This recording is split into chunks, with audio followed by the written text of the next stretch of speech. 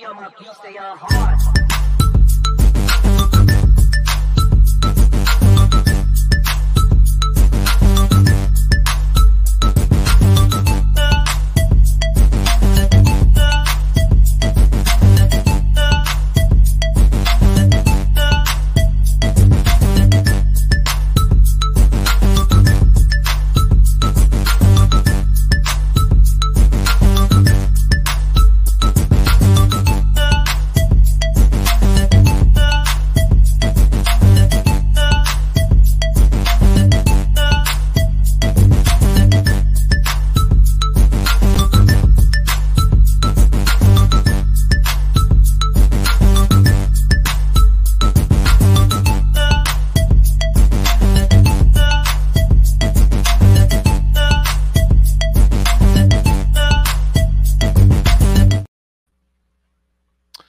Hey, good evening. Welcome to a live edition of the BCSN SportsWrap. Brian and AD here.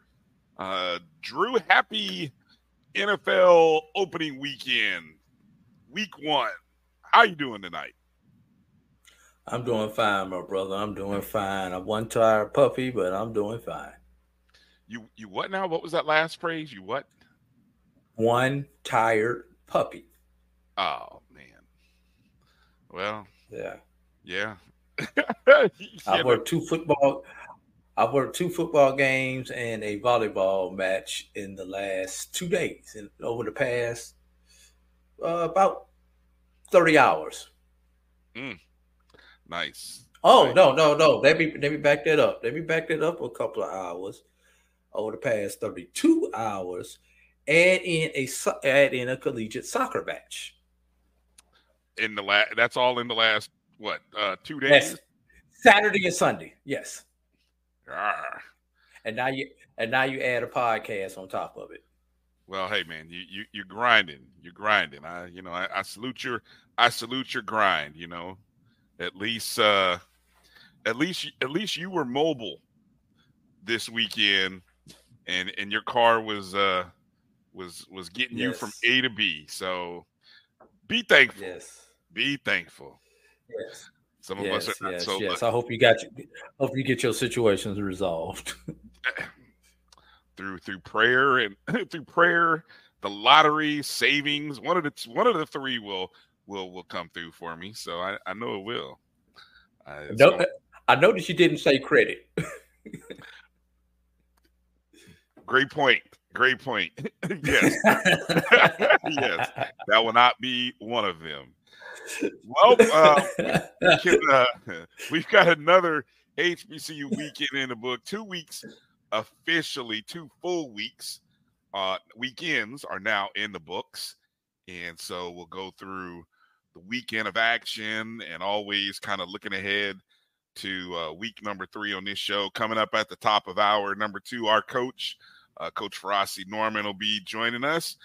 He had eyes on he had eyes in the Bluff, Jackson State versus Southern, and so that'll be a fun conversation to talk to him about. Of course, while Drew was traveling in the South, I headed south to Tampa, and got a chance to witness what probably should have been an upset, what could have been an upset, but I think, and we'll talk about this kind of probably with our lead recap game.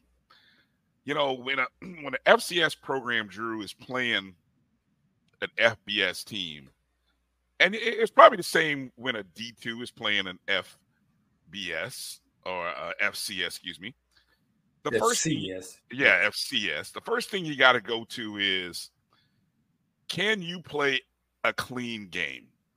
You really have to play the cleanest game of the year, commit no turnovers, and possibly force or create 1 or 2 in the right situations.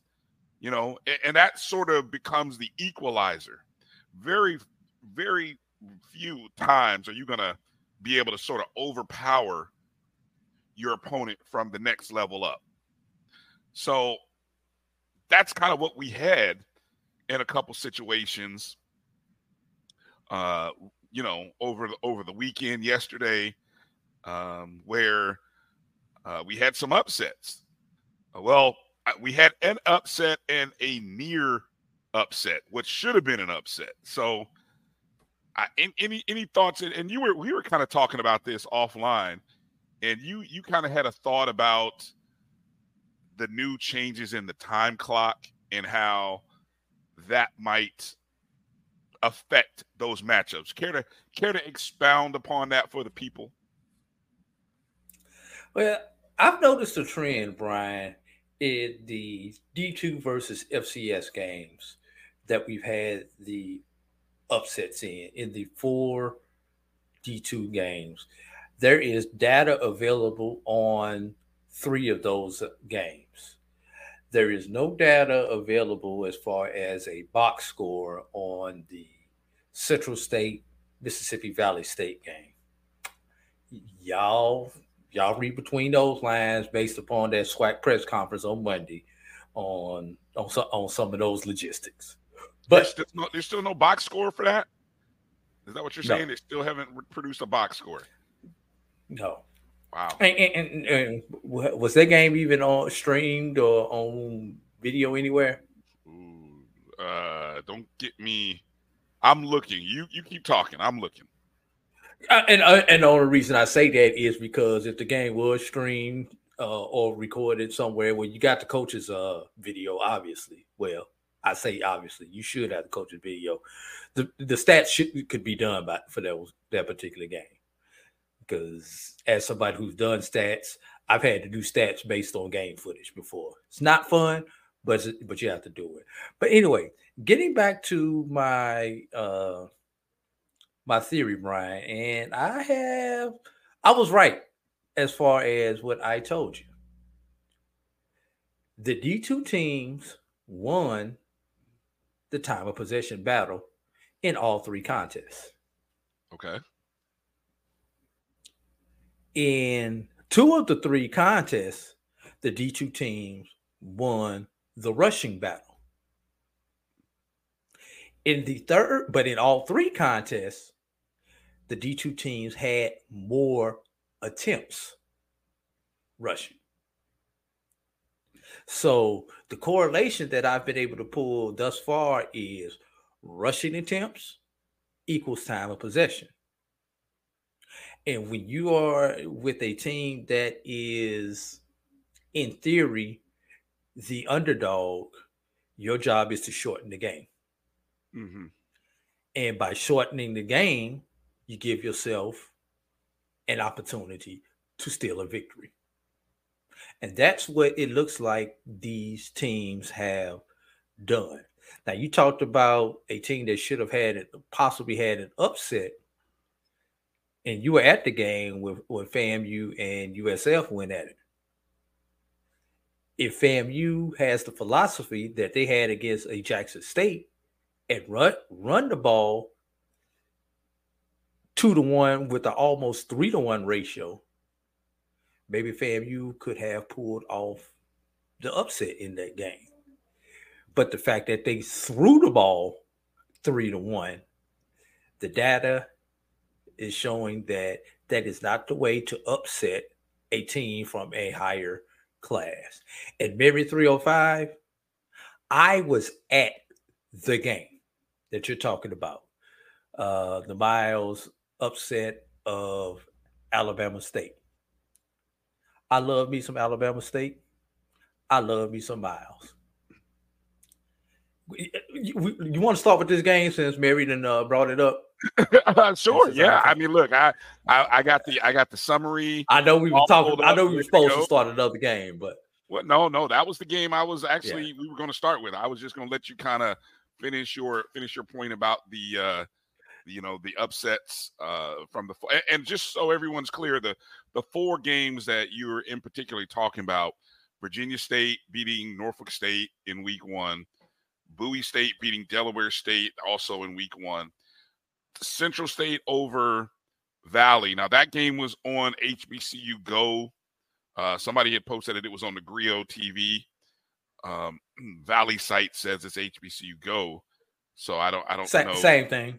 Is it the same thing? It's the same thing. Okay. Yes. So, but HBCU yeah. Go is the app. The Griot is the cable portion of it. Okay. I don't know why they haven't put the stats from that game. If it was on TV, the stats, somebody should have been able to put the stats together in the system. But anyway, and then of course, Miles defeating Alabama State last night, the game you were at. Okay, so here's some of the. Let me. Go ahead. Finish your point. I was going to go. Where you at? I was going to go back just to give you some of that data. In last night's game, Miles, Alabama State. Miles, 50 rushing attempts for 143 yards compared to 22 rushing attempts for Alabama State for 117 yards. Despite the fact that Alabama State rushed for 5.3 compared to Miles is 2.9, which seems to be a non-factor yards per attempt. What is the factor? Miles held the ball 34 minutes and 11 seconds compared to 25 minutes and 42 seconds in that particular ball game. Let's go back to the Virginia State upset of. Well, hold on. Go back. Norfolk State. You mentioned you left off one thing in that Miles Alabama State, the turnovers. Alabama State throwing 3 interceptions, committing 3 turnovers. Miles with just 1 interception. Yeah, and just to put this into perspective for those who are scoreboard watching, Alabama State has scored 3 offensive touchdowns in 2 weeks. That's the score in this particular game was 20-17. Did I have that right? 21-17. Yes. 21-17. Miles won 21-17. Alabama State only had 1 offensive touchdown. Their opening touchdown came on a pick 6. Yeah, the only interception that Miles made. Yes, and you know, and a beautiful run on that. And I'll get into those other 2 games just throw those numbers out. No, we'll say those numbers when Coach Ferrazzi comes on. Yeah, I don't want to nerd everybody out so early in the show. Just to talk, so while we're talking about that Miles upset, for anybody that didn't see the game or get a chance to hear about that game, you know, Alabama State, of course, had 5 takeaways the week before against Southern. This week they got up to that start, as you mentioned. They had a 70-yard interception return by a freshman, Ethan Tukes. They ended up getting a 62-yard touchdown reception from their star receiver, Kissian Johnson. They jumped out to a 14-0 lead on Miles. And, you know, I'm sure by that point, everyone's thinking, okay, here we go. You know, Alabama State's going to rock and roll. But Miles responded, scored 14 unanswered points in the second half. You know, obviously, Alabama State was only able to muster up a field goal in 3. Catch this. 3 points in 3 red zone trips in the second half. You know, so Miles' defense came to play. Miles capped off the game with a 3-yard go-ahead score by Jonero Scott with 5 minutes and 38 seconds left to grab the lead. Alabama State made a quarterback change going from D. Davis to UAB transfer Damon Stewart, but they were unsuccessful in the quarterback change, and Miles ends up winning that ball game. And I will say, you know, this was Alabama State's first loss to Miles, in this being the 28th meeting between the teams. I mean, Alabama State had a 26-0-1 record against Miles historically. And remember, Drew, it was just 2 seasons ago that Miles pushed Alabama State to overtime. To the brink. Yeah, pushed them to overtime and almost beat them. Last year, they lost by, I think, a touchdown. But remember last year, After Alabama State hit them with a 1-2 to start the game, Alabama State didn't do anything for the last 3 quarters of that game. Well, it's almost you had a This was similar almost a situation. similar thing. Yeah.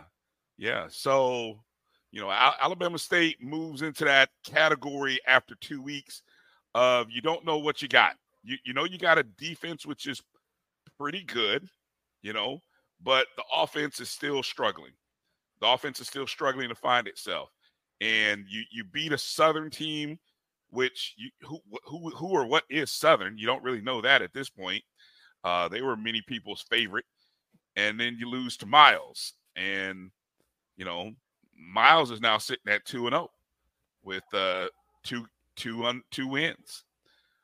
So, yeah, that's Hey, can I put that 2-0 in perspective, Brian? for Miles. Yeah, sure. Yes. Miles is the first 2-0 start since 2019. That may not sound significant, except when you consider that despite Miles' dominance in the SIAC, especially in the Reginald Ruffin era, these are the only 2-0 seasons that they have had thus far in this millennium. Brian, let's take that one step further. And for those who don't know what he's talking about, he means since the year 2000. Go ahead. Yeah. Let's take that one step further. Uh-huh. Miles used to be a Division III program. Yeah. So the records only go back to 1970. I was unable to find another season in which Miles began a season 2-0 besides 2019. So should the Miles Golden Bears beat the UAPB Golden Lions, this may be the first 3-0 start in Miles history. Yeah, that's going to be a big one this upcoming weekend when they play UAPB, who they are 0-2. Looking for UAPB will be favored. Oh, for sure. UAPB will be favored, but I guarantee you, you won't find a line on it, but that game, if UAPB is more than a customary, we're going to give them the 3 points at home. If I was setting the line on this one, just betting on Vegas, I would say this would be a 6.5 point favorite for UAPB, which is not a good thing when you're FCS playing the D2. No, and I would be tempted to play on Miles if I was so daring, just to be honest. If you was to get 6.5. Yeah, if I were to get 6.5, yeah, I would definitely play Miles. What about this question here before we move forward? Tony Webb, appreciate you jumping in. Tony Webb's like, there should be a clear separation between the levels. And I think at some level there is, but we have said the upper level of Division II is probably as good as the mid to lower level of FCS, at least at the HBCU level. Yeah. I don't know, whether it be quarterback play, whether it be coaching, depth, but there are D2 programs that are getting Division I transfers. So depending upon who your Division II program is and what your program is, I mean, there's a handful out there that are grabbing some D1 guys, and should there be a separation? I think those days are gone. To some degree. Yeah.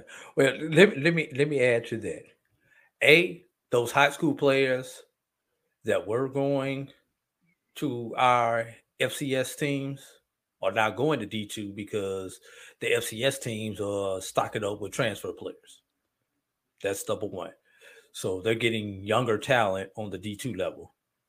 And there are a lot of kids who are using the system. They're using these D2s so they can transfer up to an FCS or a D1 program. But Brian, you forgot, I'm of the Tuskegee lineage.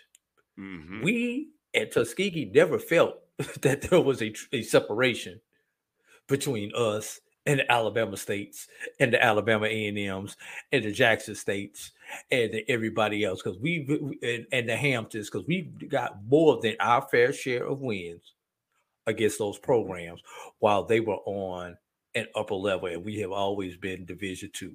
And until recently, you can say the same thing for Winston-Salem State. Those are just two programs off the top of my head who have had success playing FCS or 1AAs back in the day, despite having the reduced number of scholarships. Now, granted, a lot of those have been rival games, but still, they've had their success. And Virginia State, to a certain degree, going back, also has had some success playing those upper level teams in the MEAC. Yeah, I do think there's a level of coaching and development. You can spotlight bad coaching and development all you want, or you can flip it on to say there are programs that have coaches, who have coaches who have FCS experience, or coaches who are coming from FCS or upper level conferences, and they understand good development, good training, and then have good systems in place. Do the film work. I mean, yes, talent alone will get you so far, but at some point, the good coaching and the good development, the work that goes on in the spring and the summer, it'll get you a win in these, Division II versus FCS type matchups. Those opportunities are there. So we got four. There's four. It's funny, Drew. We've had more Division II beating FCS opponents than we have had FCS teams beating FBS or even PWI FCS so far. We're still searching for, if I'm not mistaken, we're still searching for the first FCS win over an FCS PWI, if I'm not mistaken. Well, here's something to think about, Brian. Talking about these D2s over FCSs. Have you ever seen an opportunity for a Division II to get back-to-back victories against FCS programs? What Miles has the opportunity to do this weekend would be historic. Should they beat UAPB in back-to-back weeks? And I'm with Dr. Cavill. It's hard to get to sustain it over a season. Can Miles sustain it for 2 consecutive weeks against that level of competition? I know back in, I want to say maybe after this week, it doesn't matter, because after this week, it's back into conference play. Yeah, I remember sometime in maybe like 2008, 2009, may have been even later than that. I remember at Tuskegee, we beat 3 FCSs. We beat 3 SWAC opponents in 1 year. That's when we were declared the SWAC East champions at Tuskegee, because we defeated Alabama State, Alabama A&M, and Jackson State all in the same year. I do not remember what year that was, but we had T-shirts around Tuskegee saying SWAC East champions. Oh, wow. Hey, and doesn't and that wasn't and that's actually one of those years where Tuskegee was Black College national champs, because they had beaten some FCS teams, right? That year, we were the consensus national champ out of even beating out a lot of the FCS teams that year in all of the polls. In the combined polls, we were considered the national champions in a lot of the combined polls, not just the separate polls. that particular year, because we did have those 3 FCS victories, beating the 2 Alabama schools and Jackson State. All I know I know Kamaji was coaching at Jackson State, and that game was personal for everybody at Tuskegee. And speaking of, so real quick, as we, Alabama State, was it 2003, Karen? I thought it was possibly. later than that, but you may be right. Tony brings up a good point there. Right after that, the days of Central State, when they were they NAIA? They were NAIA, yes. Yeah, In the 80s, up under Billy Joe, when they Billy were Joe, just, yep. they were the consensus national champion during that time. But rules were different. When you got kicked out of NCAA, and literally that's what it was. If you were black, you went to Central State. It seemed like, and Billy Joe got you. Billy Joe got everybody's cast off on those teams in the late 80s into the early 90s before he was hired at Florida A&M.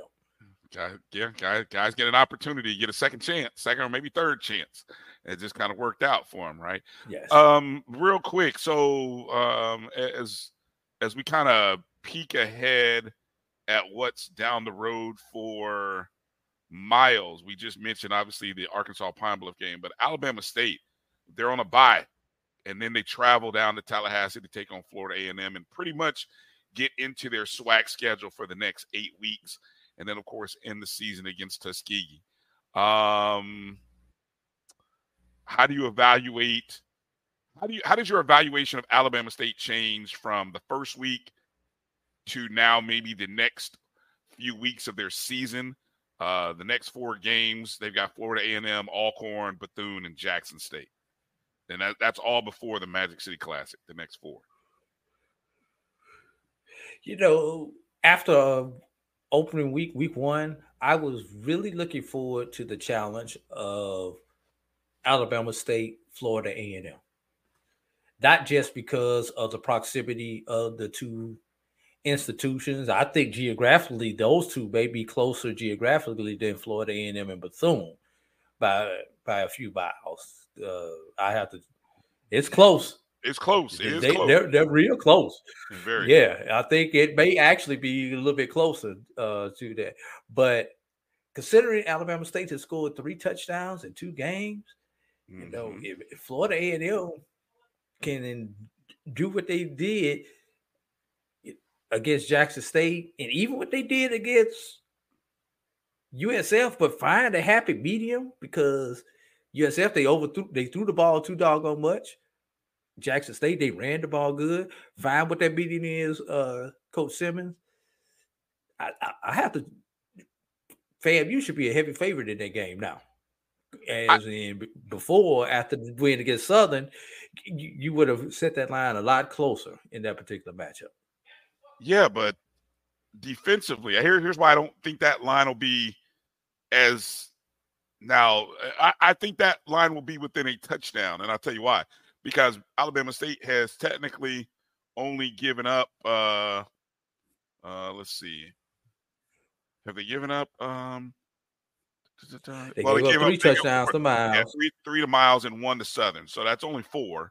So I mean, defensively, right? That's pretty good defensively. What they've allowed.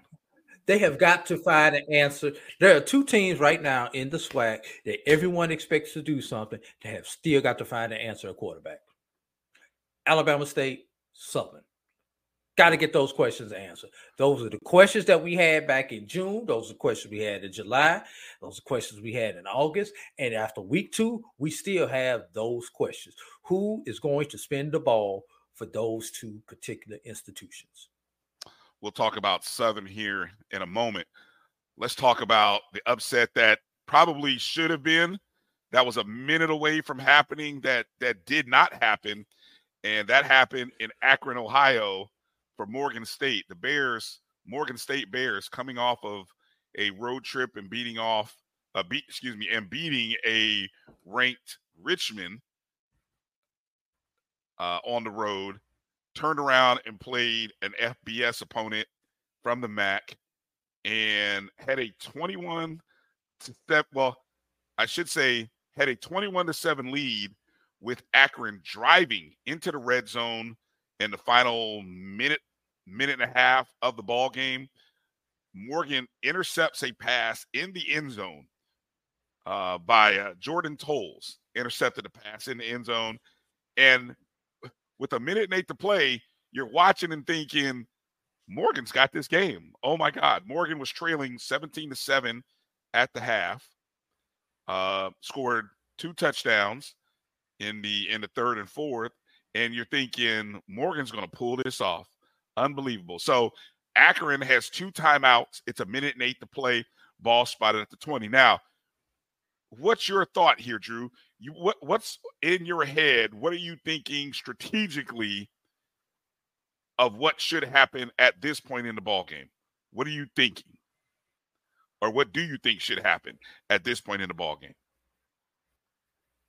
Morgan has the ball with the minute left in the game. 2 timeouts by Akron. Which is just over.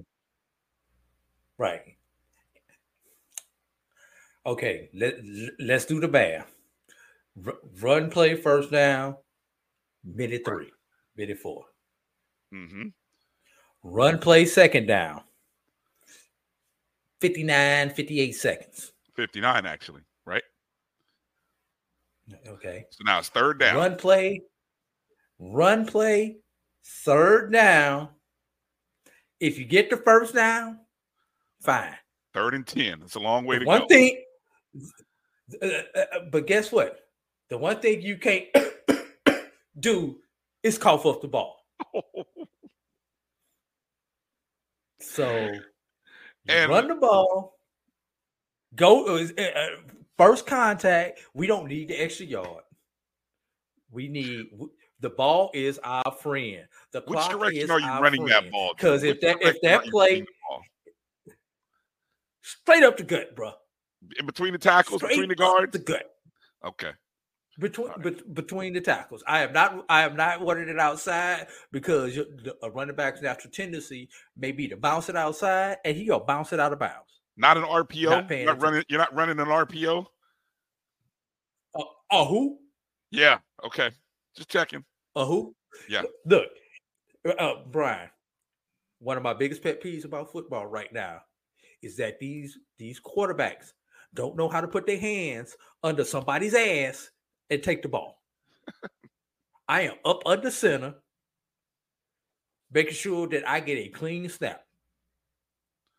Then I am putting that thing so far in the gut of my running back, fullback, whatever back that I'm going to use, A back, B back, whatever you want to call it, that he's gonna poop when I hit him with the doggone ball. I'll put it in there so doggone hard, Brian. Well, Drew, run, get what you can, contact, fall down. Let's do the math. Okay. The play takes 3 to 4 seconds. 4 seconds. So that leaves you at about 53. Mm-hmm. 53, 54 seconds. 40-second clock, right? You get 40-second clock. Uh-huh. So they are out of timeout. So the clock is going to run down to 14 seconds. Okay. How much time? And what's the score? What's the score again, Brian? You're up 21-17. You're up 21-17. You're up 21-17. Fourth down, 14 to 15 seconds. Snap the ball to my punter. Run around back there all damn day. Run to the back of the end zone. Ooh, stand there until somebody tackles you. Step out the back of the end zone. I have ran off at least 5, 6, 7 seconds. Smart play. Okay. Now we're up under 10 seconds. Uh-huh. We're up under 10 seconds. Free kick the ball. When you do a free kick, unless they fair catch the ball on the other end, the clock is going to start. You're going to lose about one. They have one play with 5 seconds left, Brian. Okay. And then you line up with 4 safeties standing on the doggone goal line on defense. A 3-man rush and nobody else within 50 yards. Upset Morgan in hand. Sounds like the perfect plan. Sounds like exactly how it probably should have gone. I'm sure that's probably how Coach Damon Wilson saw it. Unfortunately, the third down call was a read option with the running back running left, not up the gut, and an Akron linebacker tackled him, poked the ball loose. A teammate, a defensive lineman from Akron, scooped and scored it from about the 13-yard line into the end zone. Akron takes the lead with 52 seconds left.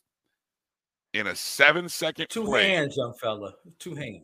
It looked like he even had the ball on his left side, but it somehow after taking the ball from the quarterback, the linebacker from Akron poked it out, and next minute you know it's a scoop and score, and I'm dumbfounded. I'm sitting there watching it, and you're just like, oh my God, I can't believe what's the saying? I can't believe what I'm seeing. Yeah, Morgan State ended up losing. I can't believe what I just saw. Morgan State loses 24-21 to Akron.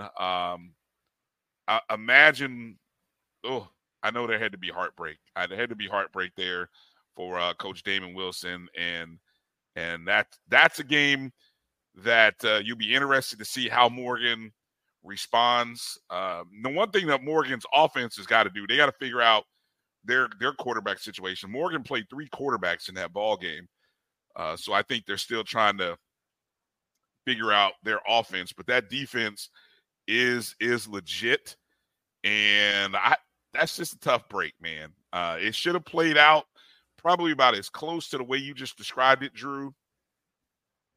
It just didn't. And so Morgan misses a chance. Morgan State misses out on a chance to be 2-0 with a big win over an FCS ranked team and a MAC school. So, yeah, tough break. I agree with you, Webb. I definitely agree with you. Nobody knows how to go 3 tight or 3 in the backfield or anything. Like I said, they don't even know how to get up under center anymore and run a quarterback sneak. You don't even have to prepare for the quarterback sneak anymore. Quarterback sneak from 3 yards away is not a sneak. But man, let's get into this first break and let's come back and talk about some of these O's that's out there, Brian. Yeah, definitely. A couple other big games to spotlight, including the battle down in the Bluff between Jackson State and Southern.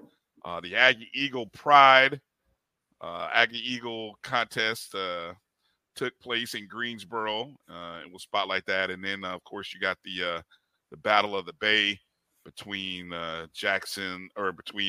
State and Hampton. We'll get into talking about all that here in a moment. You're watching the BCSN Sports Wrap right here. AD and Brian will be back in just a moment. The Cuvée Group is a Florida-based marketing and training consulting firm. We help businesses communicate to their target audience and engage them in conversation. We also help to expand their audiences, which will ultimately result in growth for those organizations. In addition to being a certified constant contact specialist, my colleagues and I are also certified in John Maxwell Leadership Principles. We use these proven principles to conduct workshops, training, and private coaching sessions for individuals and companies looking to take things to the next level. Contact us to schedule a free consultation. Issues today, don't delay, call Cuvée. This is the Dean of the College of HBCU Sports, Kenyatta Cavill of Dr. Cavill's Inside the HBCU Sports Lab with Mike Washington and Charles Bishop. Come mix it up in the lab where the course lecture is in session every Tuesday from 6 o'clock p.m. Central Standard Time on Facebook Live, YouTube Spreaker, or the BCSN app, as we discuss all things about the HBCU sports culture, including exploring the week that was in the sporting HBCU diaspora, as well as the upcoming week of HBCU sports. With me, the Dean, the College of HBCU Sports, on Dr. Cavill's Inside the HBCU Sports Lab with Mike Washington and Charles Bishop. Course lecture dismissed. From novice to aficionado, find yourself here. High quality cigars plus personal customer service. Slow Burn is Waco's only mobile cigar lounge, featuring a meticulous, curated collection of premium cigars.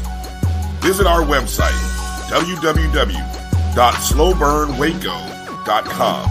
That's www.slowburnwaco.com.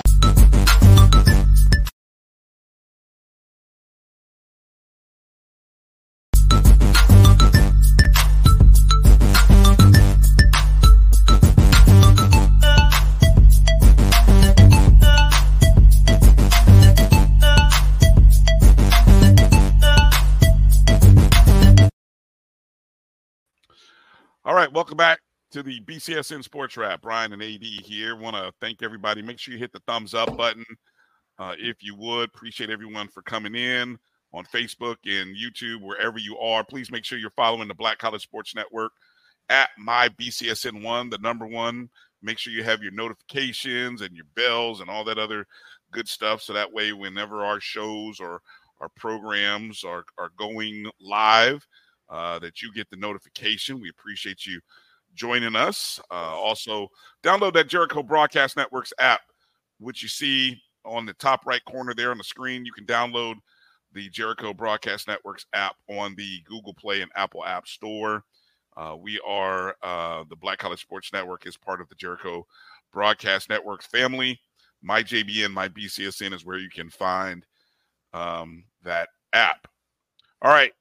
Going through a couple of other games that took place.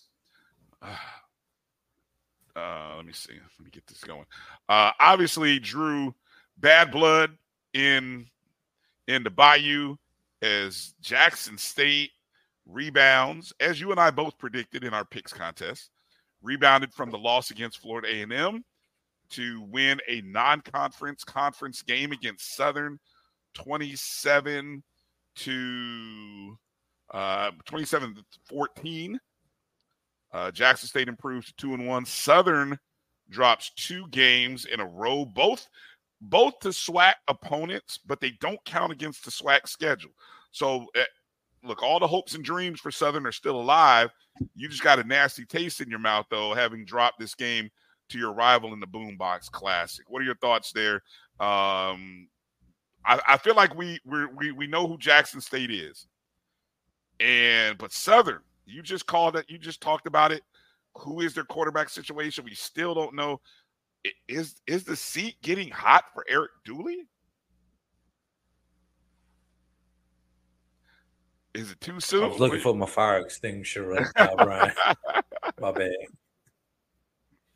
I don't know if the seat is getting hot, but people are getting ants in their pants. How about that?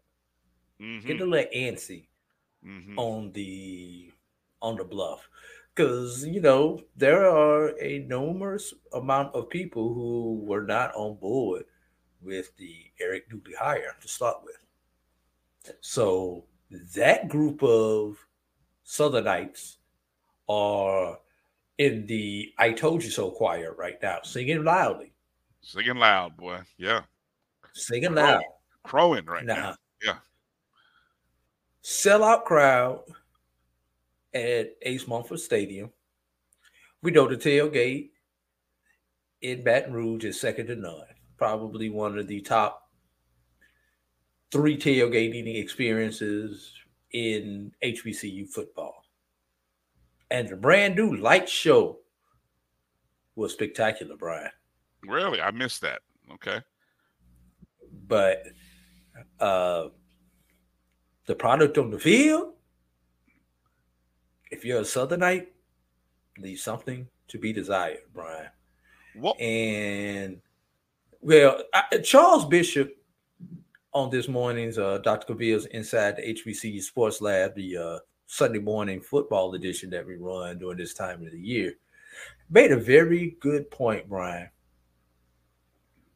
Which team would you rather be right now?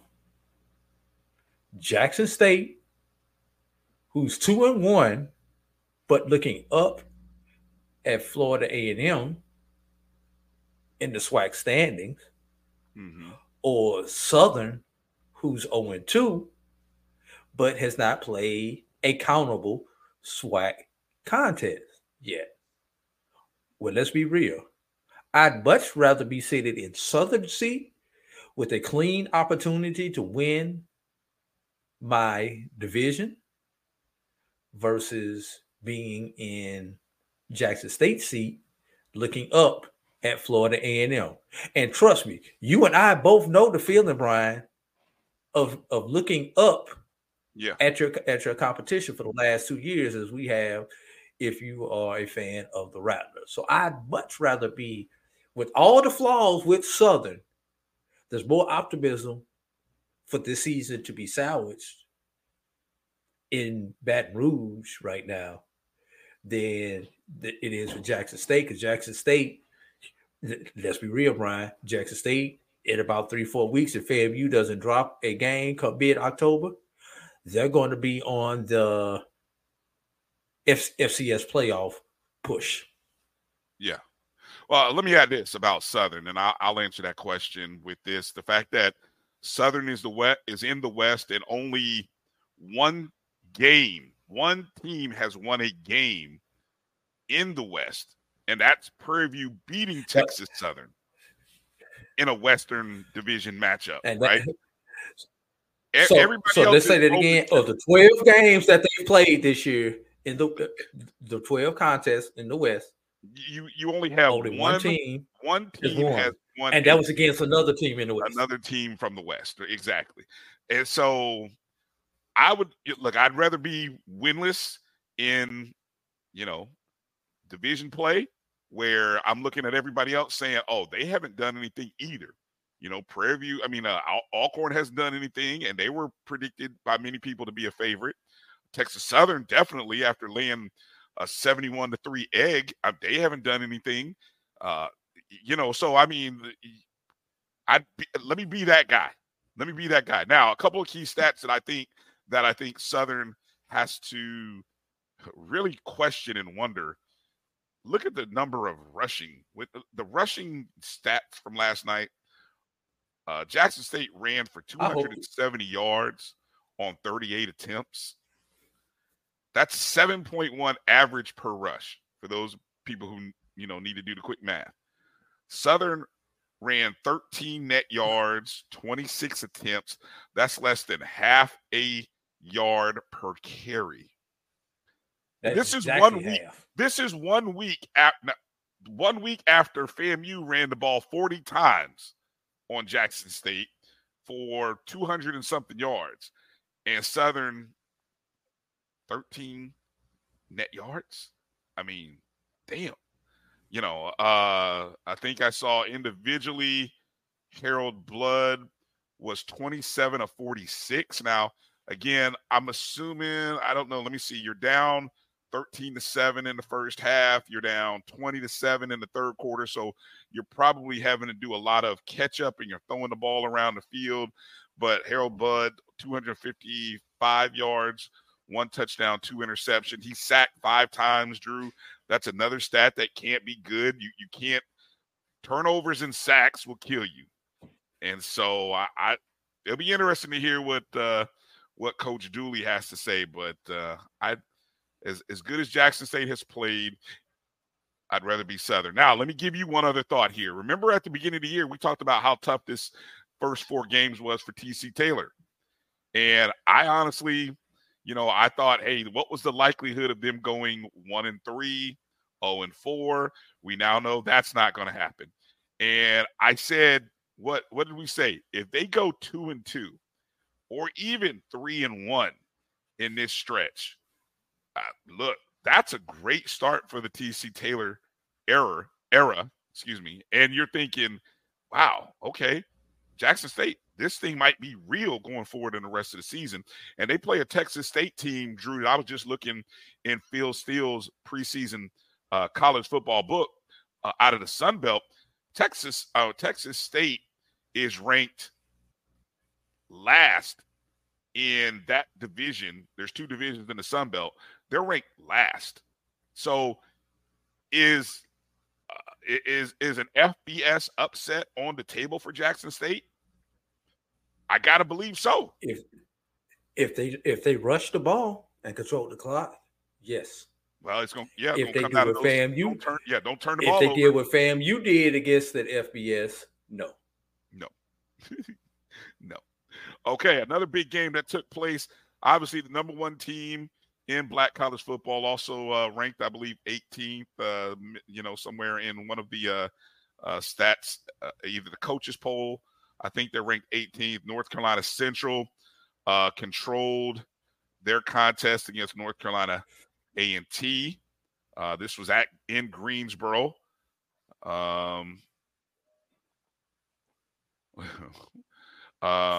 Central got out to a 14-3 lead in the second quarter before A&T came back with an 80-yard kickoff return by Taman Cook. A&T actually grabbed the lead 16-14 with 2:02 to play, thanks to a 47-yard touchdown by Wesley Graves that capped off a 4-play, 99-yard drive. And A&T had a 2-point lead, but Central, with probably about a minute or so, marched right down the field, 7 plays, 52 yards, got a 35-yard field goal to retake the lead before the half, 17-16. And then in the second half, Central did what they do, which is they controlled this game in the second half, shut out A&T 14-0, a pair of touchdowns not a pair of touchdowns, but a touchdown by Latrell Collier and another touchdown by Davius Richard. And Central ends up winning this contest. They outgained A&T 345 yards to 207. A&T had 51 passing yards. Yikes. 51. And Central controlled the time of possession 36 minutes to 24. So a great crowd by all the images and the pictures. I think it was a sellout there at Truist Stadium in Greensboro.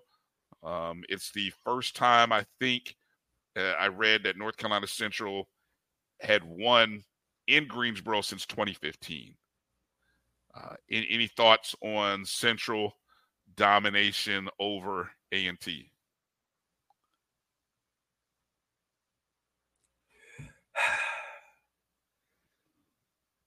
Big sign, huh? Expected.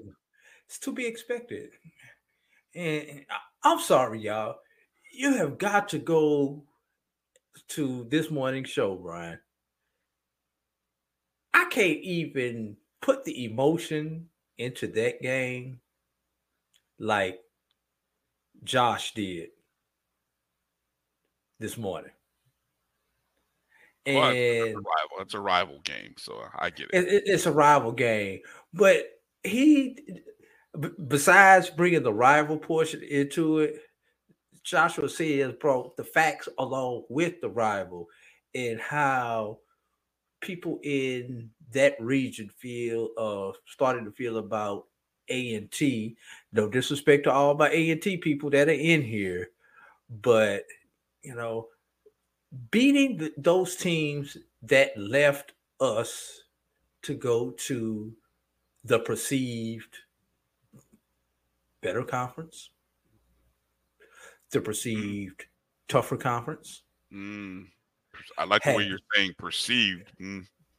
Have you checked the record of the MEAC against the Big South and the CAA over the last 3 years?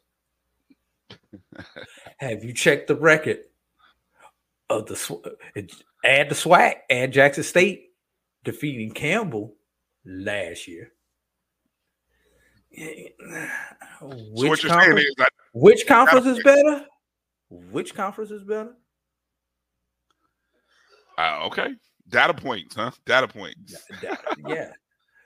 So, it's one of those things. A&T and Hampton, y'all included in this conversation too. And I'll say it, Brian, when HBCU from the HBCU conference beats one of those two schools right now, no offense, Jamie Walker. So it's a little bit more. It's a little bit more special.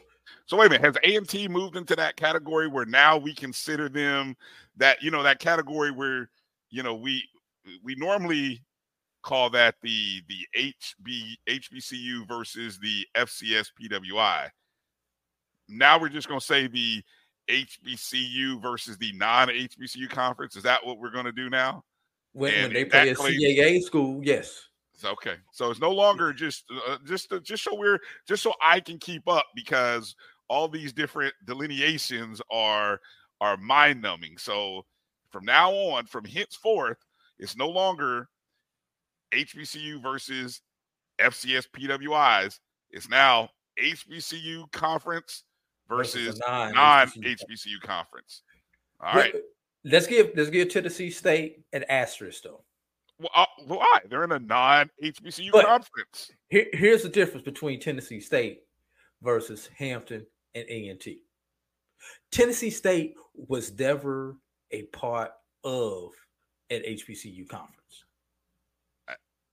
They've always been an independent. It's different when you used to hang out with us, Brian. So it's the you got too good now. You can't hang out on the corner with us no more. That's the philosophy that it is. It's like a divorce. It's like a divorce. Right. Yes. But Tennessee State still see you at church, but we're not married anymore. I doesn't mean I have to leave the church. I can still come to church.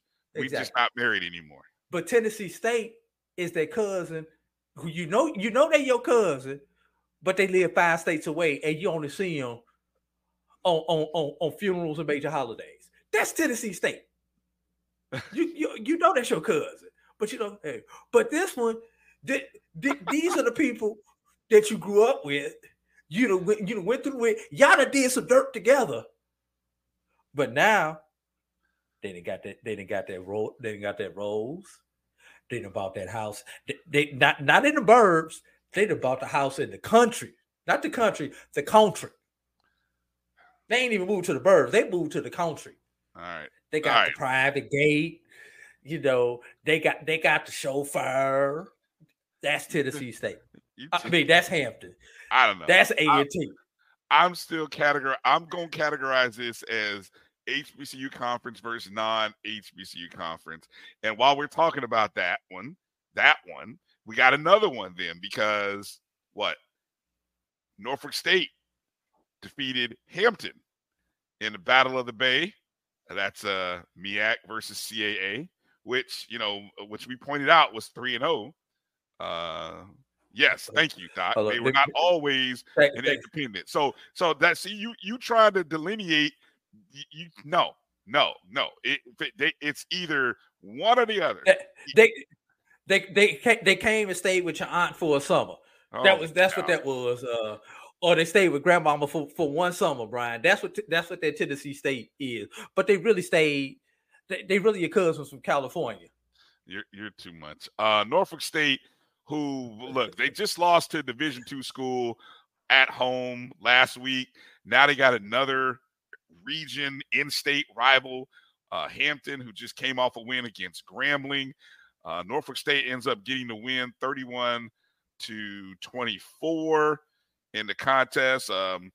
Norfolk State was outgained 435-340 in this contest. But the one thing Norfolk State had going for it, they had the time of possession in their favor, 34, nearly 35 minutes compared to 25-13 for Hampton.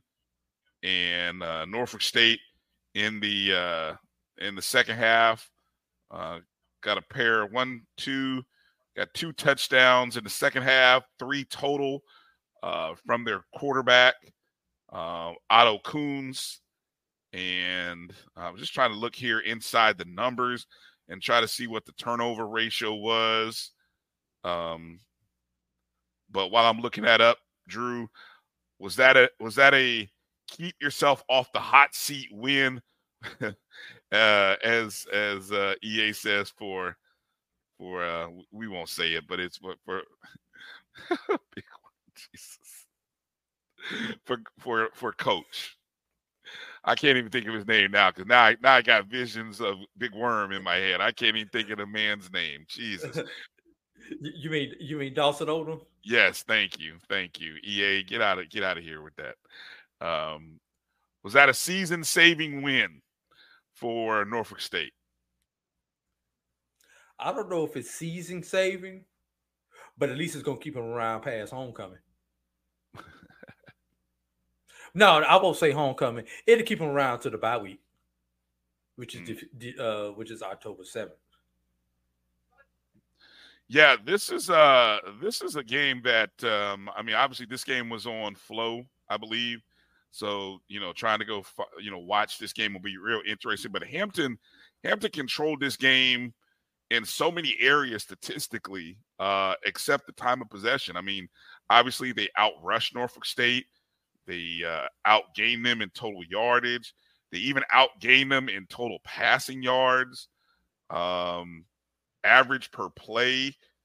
Now, Norfolk State did have the 2 fumbles, but Norfolk State had a fumble as well. When you go and look in terms of the interceptions, well, you had a total of 4 interceptions, yeah. So, okay, so you look at it for Hampton, it was the turnovers, the penalties, 4 turnovers that cost them opportunities. So good win for Norfolk State. When you say that seat doesn't have a warming button in Norfolk, huh? I guess Steve Gaither said it's like leather seats during the summertime in the South. Yeah. In your car. Now, what's interesting for both of these teams as I think about their schedules and look at their schedules, obviously Hampton gets ready for their matchup against Howard and, the battle, the real HU or what is it? Say that again, Brian. I said Hampton gets ready. Howard. Okay, Howard. I just want to make sure everybody understood that the silent H. Yes, like because an hour. Why? Because how Hampton owns the H. I mean, it is their H until Howard figures out a way to get it back. And I'm sorry, Hampton has taken their H and they put it in their back pocket and they smacked Howard around with it for the last couple seasons. And so it'll be interesting to see this upcoming week after the beating that Howard put on Morehouse. Is that what they needed to kind of get ready? That was kind of like a tune-up game for this matchup. I was looking here trying to look up and see who Norfolk State has this upcoming week. Temple. FCS opponent, FBS opponent. We don't. Yeah, I think Temple is it Temple FCS. No, they're FBS. They're in the either Conference USA or the American. One of those two. Gotcha. Yeah. So. Yeah. One other game that I wanted to make mention of, just because we were watching for it, was the Southern Heritage Classic, the new look Southern Heritage Classic, featuring Tennessee State and now Arkansas Pine Bluff, UAPB, in their debut game after 30-something years of having Jackson State in that contest. UAPB fills in the role. Not a bad crowd, 32,518 on hand for that contest. Not quite the 50 that they usually have been getting, but still, I think 32.5 is the largest crowd thus far. I mean, I'm not counting Grambling going to LSU. I'm not going to count that game. I'm sorry, because LSU will draw 80. That wasn't our game. It wasn't one of our games. So. Right. So now your perception of UAPB is what? Because here's a game that Tennessee State led the entire way. Although UAPB in the final minute had an opportunity to tie the game with a field goal, the field goal gets blocked. Tennessee State returns it for a touchdown. They end up winning the game 24-14. but your impression of UAPB is what? Because I find everyone's perception of UAPB after 2 losses fascinating. What's so fascinating about it? I mean, it's just, I keep, people are really impressed with the quarters that they've been able to put together, the close calls. There's a belief that is that 4 of them, Brian? It takes 4 quarters to win a game. Look, hey Drew, I'm just trying to drink the same Kool-Aid that everybody else is drinking. That's all. I just want to. I can sometimes be a follower. So I just want to see what everybody else is drinking. And a lot of people like UAPB, like what they see. They think they're going to eventually catch somebody sleeping. I've heard it from more than one person that I respect. So I just want your thoughts on, Tennessee State gets the win. They move to 1-1. UAPB moves to 0-2. Are you impressed with the UAPB at 0-2? I don't know. Maybe that's the question I'm asking. See, here we go. See, here we go. Here we go. This is what I'm talking about right here. UAPB is greatly improved. They're 0-2. They're greatly improved. I'm just saying, y'all are glossing them. They're 0-2. They were what last year when they fired their coach now? Fired not their coach now, but fired the coach who's at FAMU. I can't even think his name. But anyway, Drew, go ahead. Answer my question so we can move forward here. That's my answer right there. Stephen Gaither answered the question for me. The bar is low. All right. The bar is low. Let me put it to you like this. The Golden Lions versus Golden Bears. You got Lions. They just lost to the Tigers. Bears. Oh, my. What's up with this? Watch this purple and gold go do their thing next week in Pine Bluff. Hey. I've got miles. I put the game on the picks contest. That's my expectation. I put it on the picks contest. All right, let's get ready to take a break. Coming up on the other side, Coach Ferrasi Norman. We're going to talk about Jackson State. We're going to talk about Southern. We're going to talk about the games that we've seen thus far, and we're going to chat with him for a little bit. So he'll be up on the other side of this break. So you guys hang in there with us. We got some more to talk about as well. We're going to talk about expectations and thoughts. There's a few teams that are 2-0, a host of teams that are 0-2, and we're going to ask some interesting questions. So you guys make sure to hang in there with us. Coming up after this break, you're watching the BCSN SportsWrap right here on the Black College Sports Network. I'm on live right now. Supermarket sushi, really? No. Wait, Troy, you work here? I'm never not working. Like Head & Shoulders Scalp Shield technology, up to 100% dandruff protection, even between washes. Never not working, huh? Oh, Troy, you're such a good teacher. Yeah, I know. Never not working. Never not working. Never, ever not working. Are you serious? Never not working. Dandruff protection that's never not working. Head & Shoulders Scalp Shield technology.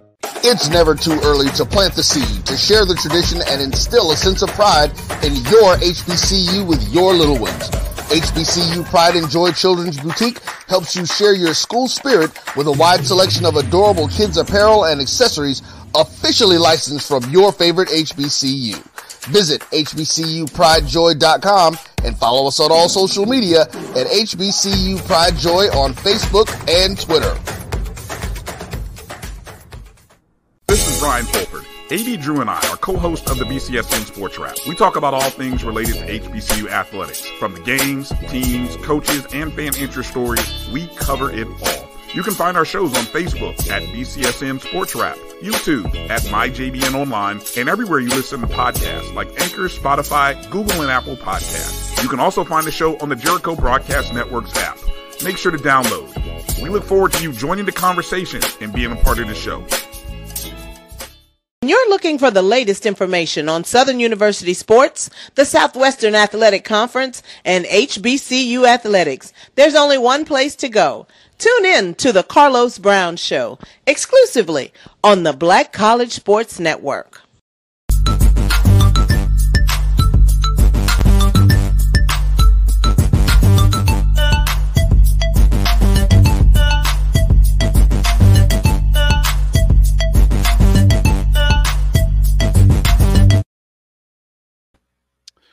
All right, welcome back to the BCSN Sports Wrap. Brian, AD, it's our Coach Ferrasi. Are you hearing us, Coach? Well, nope. Coach is going to have to log back in and give it another shot. So we'll have Coach on with us here in just a second. What is this? We will show Alabama State how to bear miles this year. Okay. Interesting. All right. Let's see if we got Coach. Coach, how you doing? Are you there? I'm here. Can you hear me? We can hear you loud and clear, Coach. How you doing this? How you doing this fine day? We do that every segment. Can you hear me? I was just like, but I'm good. I'm good. Thank you for asking. I'm good. It's raining out here, which is something that I'm used to coming back from Hawaii. But I was like, wow, okay, I wasn't expecting that today. But it is what it is. How y'all doing? Hey, we're doing well. We're doing well. Happy. I don't know if you are a NFL person, but I always like to say first week of the season, first weekend. Happy NFL weekend to you. If you are a NFL person, do you follow the NFL, or are you more of you coach in college, but do you follow the NFL at all? Only the Seahawks. Only the Seahawks. That's the only team that I really follow closely is the Seahawks. I'm a Seahawks fan, so I follow them. You grew up a Seahawks fan? Well, actually, honestly, tell you the truth, I grew up a Redskins fan. The Seahawks was my number 2 team. I was born in Tacoma, which is 30 minutes from Seattle. But when they changed the name, I felt devastated and lost. Yeah. I still don't know why they did that, but they did. And after that, I said, okay, screw it. And I started supporting my Seahawks, number 1. Gotcha. Oh, Dave Craig. Right. I remember that. Steve Largent. Steve Largent. I was going to say Steve Largent. Dave Craig to Steve Largent. Yeah, that was a good combination. Steve Largent was the best receiver before Mr. Rice showed up on the scene and, just devastated all the stats. He was. Yes, indeed. All right. Drew's got something we want to get started with. Drew, I'm going to go ahead and let you jump in there first with Coach. What's up, Drew? What's going on, Coach? All right. Here's my question, and I wanted to say this for you. As you know, there was a rule change this year where the clock does not stop on first downs except for the last 2 minutes of each half. And I'm starting to notice something that, with the clock not stopping, teams that rush the ball have a little bit of a slight advantage now versus what they used to have. And my theory, and we've got a couple of data points to show that it's trending that way. Whether you win the actual battle as far as the yards on the ground, rushing attempts, and time of possession, especially for a lower level team going to play a team on a higher level, D2 to FCS, and even the FCSs to FBSs, keeping them competitive, it seems to be the formula for success and victory. How significant in the games that you've watched does that new rule with the clock make a difference? Because I've been at a game personally that was not on TV, and I'm looking up like, wow, damn, it's fourth quarter already. Oh, damn, it's already halftime. Versus some of those other games, even without the TV. It's still long when you're at a TV game while you're sitting there in person. But the games that are on TV are getting done in 2:20, 2:30, 2:40 versus those games that you just take 3:05 beforehand, Coach. Your comments. I think they did that because now everyone has gone to the air. Everyone's so pass happy. The Miles Davises, the Archie Cooley's, the June Joneses, and so a lot of scores were getting out of they started looking like basketball scores, and so the game started going a little longer. Then you had all these new commercials and TV breaks and everything like that. Well, if you go back to when in my era, I'm from the '90s when we ran the ball, we ran the option. wishbone, flexbone, wing T, the games were going kind of quickly because everybody was grinding the clock. And that's what I still try to do. Keep my offense on the field, keep their offense off the field, and grind the clock. So I think with what should we call them? We'll call them the big guys. They've gotten together and say, hey, we got to get these games a little shorter, because if you remember a couple of years ago, there was one Super Bowl that was like 4.5 hours. And people were like, wow, Jesus Christ. So I think they said, you know what, let's go back and just run the clock until the last 2 minutes, no matter what happens. And let's see if we can't start to run the ball a little bit, because I see my man got on a coach's shirt over there, which I'm still kind of hurt that they did that to Jonathan Taylor, because he's an old school throwback. I mean, he runs the ball, everything like that. But not to get away from what you're saying, Drew, I just think that they did that because the game was getting too long, because like I say, I mean, everyone's throwing the ball, and the game was 4 or 5 hours, man. There's no need for a football game to be that long. Even at the Little League level, I went to go see my nephew play a couple years back, and his coach got them in a 5-wide shotgun, throwing. And I'm just thinking, okay, coach, that's your business. You're Little League. I'm not a Little League coach, but I think I was out there for like 3.5 hours. Oh, my thinking, God. Yeah, you shouldn't be at a Little League game that long. You should not be a Little League game should be about 1.5 hours, and come on, let's hug and kiss and slap. Hey, good luck to you guys, and let's go. 3.5 hours. Where's my snack at? Anything like that. So I think that's the reason why the higher ups call them whatever. There's a word for it. I can't think of it right now, but I think they got together and said, hey, we got to shorten these games a little bit. So we're just going to run the clock to the last 2 minutes. But guys like me, who I like to run, I tell people I think I'm the last coach in the country who just truly likes to run the ball. I just say that. I know I'm not. But I think guys like me who like to run the ball, we figured that to be an advantage, because, I mean, for a while, you think about some of them scores like 77, 83, 6, 22. So they were looking like basketball scores. So if you run that clock a little bit, it shortens the game. You get to keep people in the stands. And it makes the game a little more worthwhile, because, once again, I'm at my nephew's game for 3.5 hours. That's a Little League game. At the Super Bowl, I remember a couple years ago, that Super Bowl, I mean, it was like 4 and some hours change. I was like, that's not – it takes the fun out of what it's supposed to be. It's supposed to be a fun game. So I think that's what they did. They just said, hey, we're just going to run the clock to the last 2 minutes, and then, keep it going from there, shorten the game. Last question on that. If you were in the coaching rooms right now, knowing these rule changes, how do you prepare for that, both offensively and defensively, especially if when you're that team that's trailing with this new rule? The one thing you don't want to do is be down multiple scores. Now with these new rules, you within one score, you can still do something. But when you get down, where you need a touchdown and a field goal, or 2 touchdowns or something along those lines, it has to totally change your mindset on that. So talk to me about that.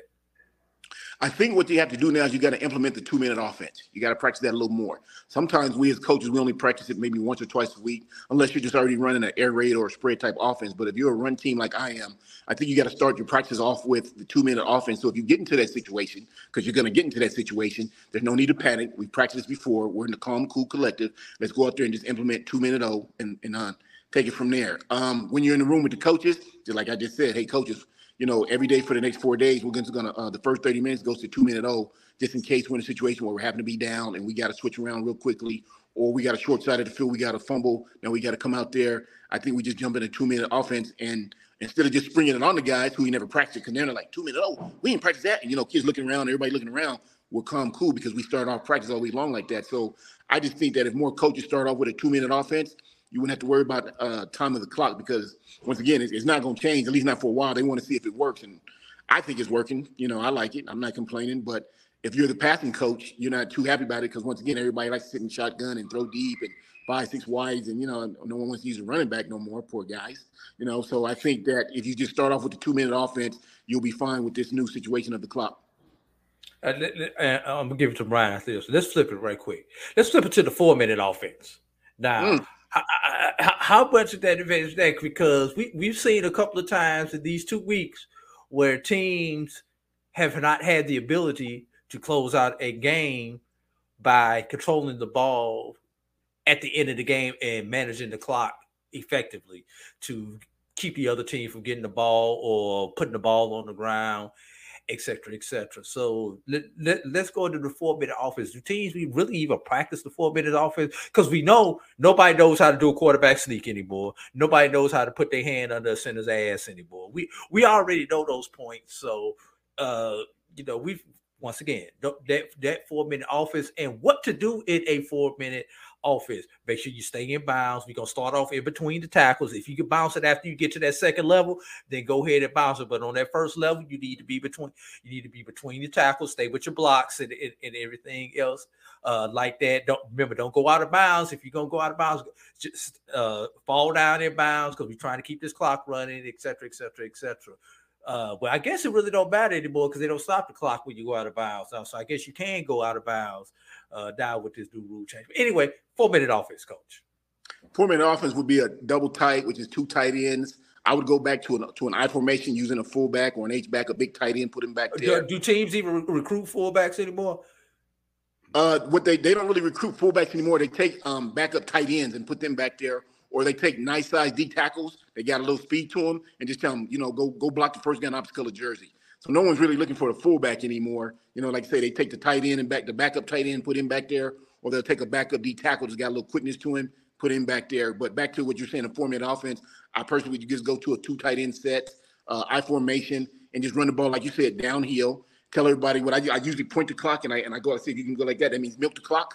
Like you're milking the cow, like milk the clock. So I point to my clock and milk. So I tell my quarterback, just slow down. But once again, we practice this. So when I say, "Hey, Drew," and you look at me, I'm saying, so that means, okay, no need to panic, no need to worry. We got this. We're good. Let's just kill this clock. I was watching a game and I'm trying to recollect who it was, but they were up under the center and they kept trying to give the ball to either the halfback or the fullback. And I'm saying, why? Like you just said, quarterback sneak. Coach, I'm screaming through the TV like he can hear me. Coach, quarterback sneak. That's all you got to do. You're going to kill the clock.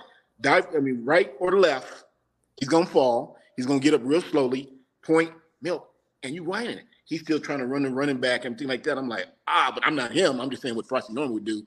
But I'm just thinking, wow, come on, man. But I agree with you, though. You should be back under the center. But the game has changed a little bit, but it depends on that coach. Me, I do both styles. We practice, we get snaps under the center and we get snaps in the shotgun. Sometimes you recruit that 5'10", 180-pound quarterback. He's got a nice arm, but he can't see the line, so you put him in a shotgun. Sometimes you recruit that 6'2", 220 kid. They can get under the center. That can do that 3-5 step back and get over the line. So it just has to depend on what your quarterback is. So you just work both of them. That way, once again, when you get to the game, no one's panicking. No one's dribbling on their mouth. We didn't do this. We've practiced everything. We're ready for Saturday. Mm-hmm. So that 4-minute offense, sir, 2 tight ends, fullback, in between the tackles, like you said, and run downhill. Take your time getting up. I would add the one thing I noticed, because I have been at now 3 consecutive TV games, and I don't know if I've seen the game get faster. You know what I'm saying? I don't know if put like this. We haven't had a 4-hour game, so I guess that's good. Yes, it is. But it feels like the games are right where they should be, like at 3.5 hours. Although, the game yesterday I was at, the first quarter took 50 minutes. That seemed kind of long, but it moved as it went on. But the first quarter did seem forever. So I don't know. I think it's an interesting study between the games that aren't being on the ESPN networks or HBCU Go or wherever else, BCSN, versus the games that aren't, or I should say the games where they are stopping intentionally for TV, because what games I'm talking about. The games where you have the red hat with the clock, they're intentional. The officials know that, hey, I'm going to allow a certain amount of time for TV. And then there's other games that the officials are like, no, we're on our standard 2 minutes in between plays here. And if you got to catch your commercials when you catch your commercials. So there's a difference. And so that said, all right, Coach. So this past weekend, you were watching the Boombox Classic, Jackson State at Southern. And I tell you, man, every week you get a game where it's just somebody's offensive line is mauling another team. And this week, it was Jackson State that was mauling Southern. Total stats rushing that I just brought up. Jackson State, 38 attempts, 273 yards, 270 net, 3 rushing touchdowns. Southern, with 26 attempts, a net of 13, an average of less than a yard. So I'm talking 7 yards for one team, less than a yard for the other. That would be one half, Brian. Say a half a yard per. A half a yard, okay. right? A half a yard average. A half a yard average. Nobody. The one person who did finish with net yards, his average was 1.3. So that means you can't. That means you can't even do a quarterback sneak for to get the yard when you're averaging a half yard, Brian.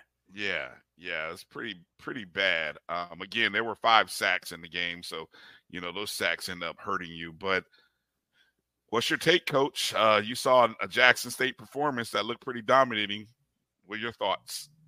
I was confused a little bit because I was thinking, let me see. I was expecting more from Southern. Let's go ahead and say that up front. I was expecting more from Southern. I saw Jackson State look like they did the first game a couple weeks back when they played South Carolina State. I saw some energy. I saw some enthusiasm on the field, on the sideline. Excuse me. I saw T.C. Taylor having fun again.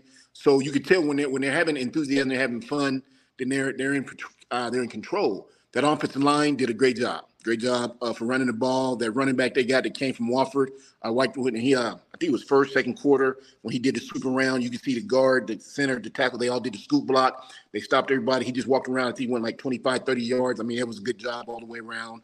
The funny part about this is, though, neither line was bigger than each other. Jackson State's line is not bigger than Southern's O-line, and Southern's O-line is not bigger than Jackson State's.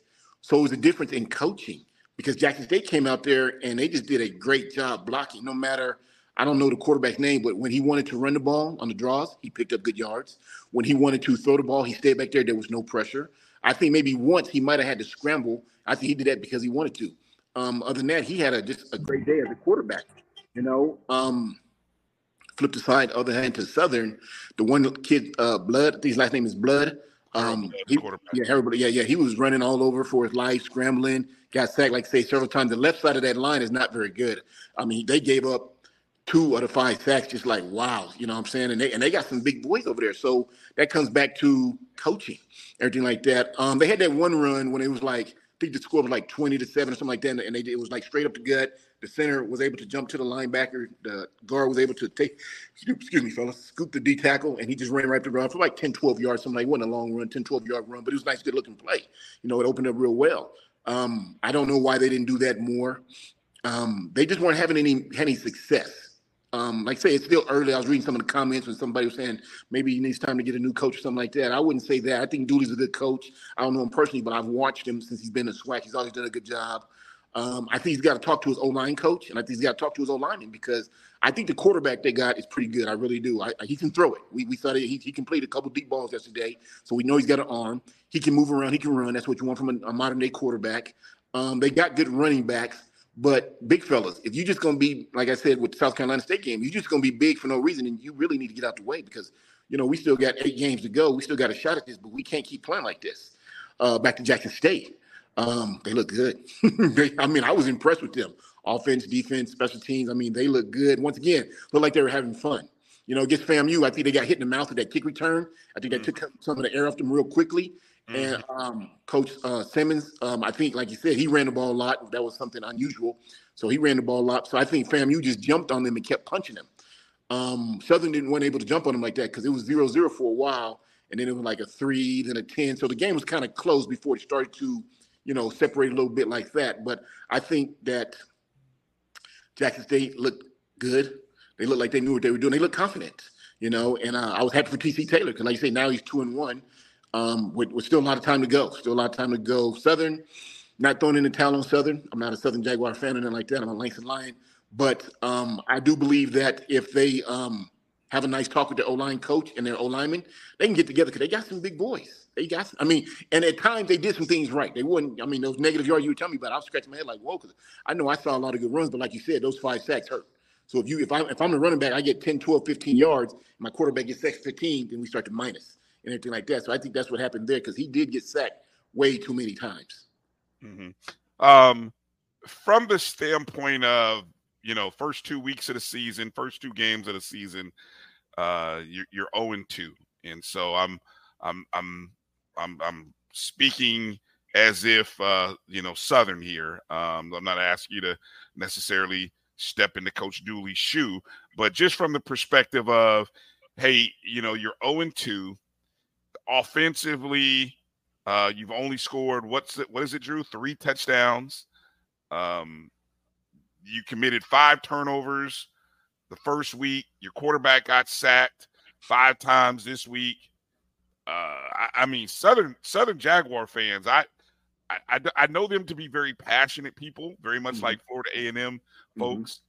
And I know if Rattler Nation had lost 2 games like this, folks would be standing on the bridge ready to throw some coaches over the bridge.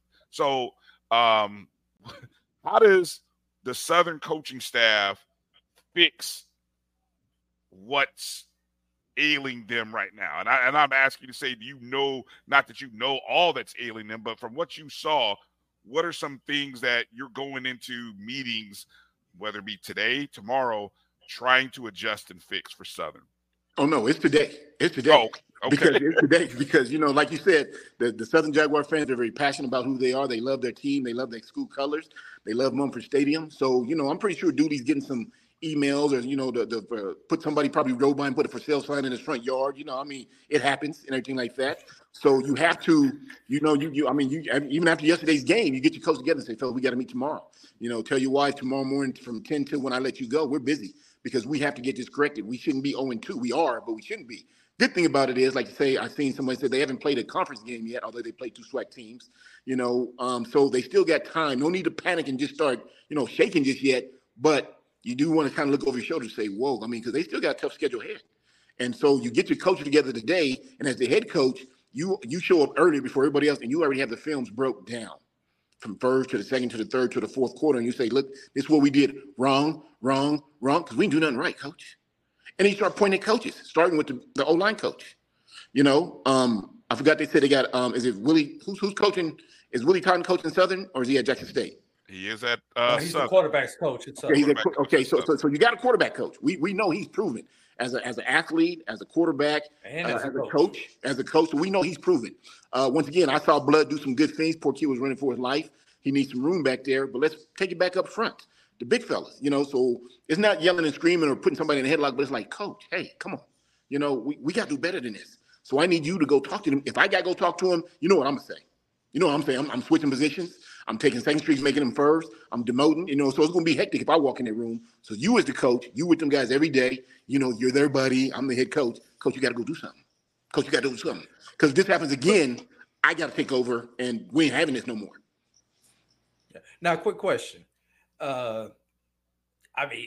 You 2 weeks into the season, you've gone to some spring practice, summer camp, fall camp. Your line is what your line is at this point. When do you maybe not necessarily ask the line to step up, but maybe change a little bit of what you're doing offensively, change your route tree so that you're running shorter routes so that your quarterback can get rid of the ball faster, throwing more screens and slips and bubbles? Or when do you start looking at going down that line if you realize that we can't fix this as far as a line in practice? Because if you're 250, you 250 this year. You're not gonna gain that extra weight and beef at this point in time in the season. That's something you have to work on in the off season with the strength. So when do you start tweaking philosophy, Coach? Well, they ain't got no 250 guys on that line, brother. Everybody on that line is 290, 315, 320. They got big boys. Okay. And they got, if I'm not mistaken, when I looked at that roster, they got 14 or 15 old linemen. So it ain't just that 5. So then that's when you start to go tell people, like, hey, if you're not going to pick this up, I got other guys that want to play. Fellas, y'all want to play? And everybody like, yes, sir, coach, I do. So me and Drew, we may be buddies, but you the center and I'm the backup. But I'm saying, hey, man, I need that. You know what I'm saying? So coach is looking at me like, hey, Frost, you up next. Okay, move, Drew. So you start challenging each other. Once again, not screaming, yelling, pointing fingers, anything like that, because there's still a lot of time, but we got to fix this right now. And so once again, you go to the coach first. You don't just go to the player. You want to overlook the coach because, you pay him a salary to do his job. So you say, coach, I need you to do your job. I need you to do your job. But as a head coach, you also go talk to him. You can give him like a little bit of speech, like, fellas, hey, do I need to make some changes? Do I really need to make some changes? Because that was very unsatisfactory. We should not be 0-2. We're better than that with the Southern Jaguars.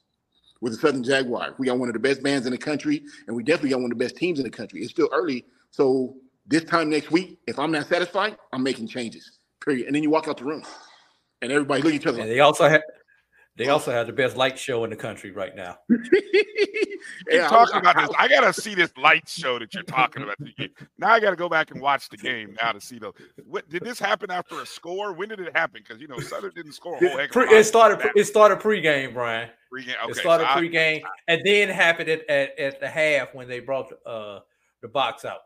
All right.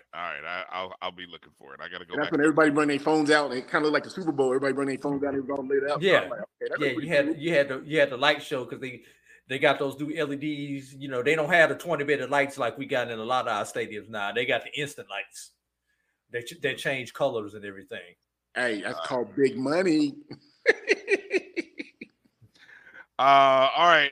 So, Coach, have you looked ahead to week number 3 coming up? Yes, sir. Next week, I'm going to watch the Alabama A&M Southern game next Saturday on ESPN1. I downloaded ESPN1, so that's the game. That's the only game that it's showing next Saturday. So I'll be checking that one out. Yeah, it's funny you mentioned that. I was going to mention that. That's going to be the first conference game, I believe, for Southern and Alabama A&M, and I talk about a, dare I say, must win.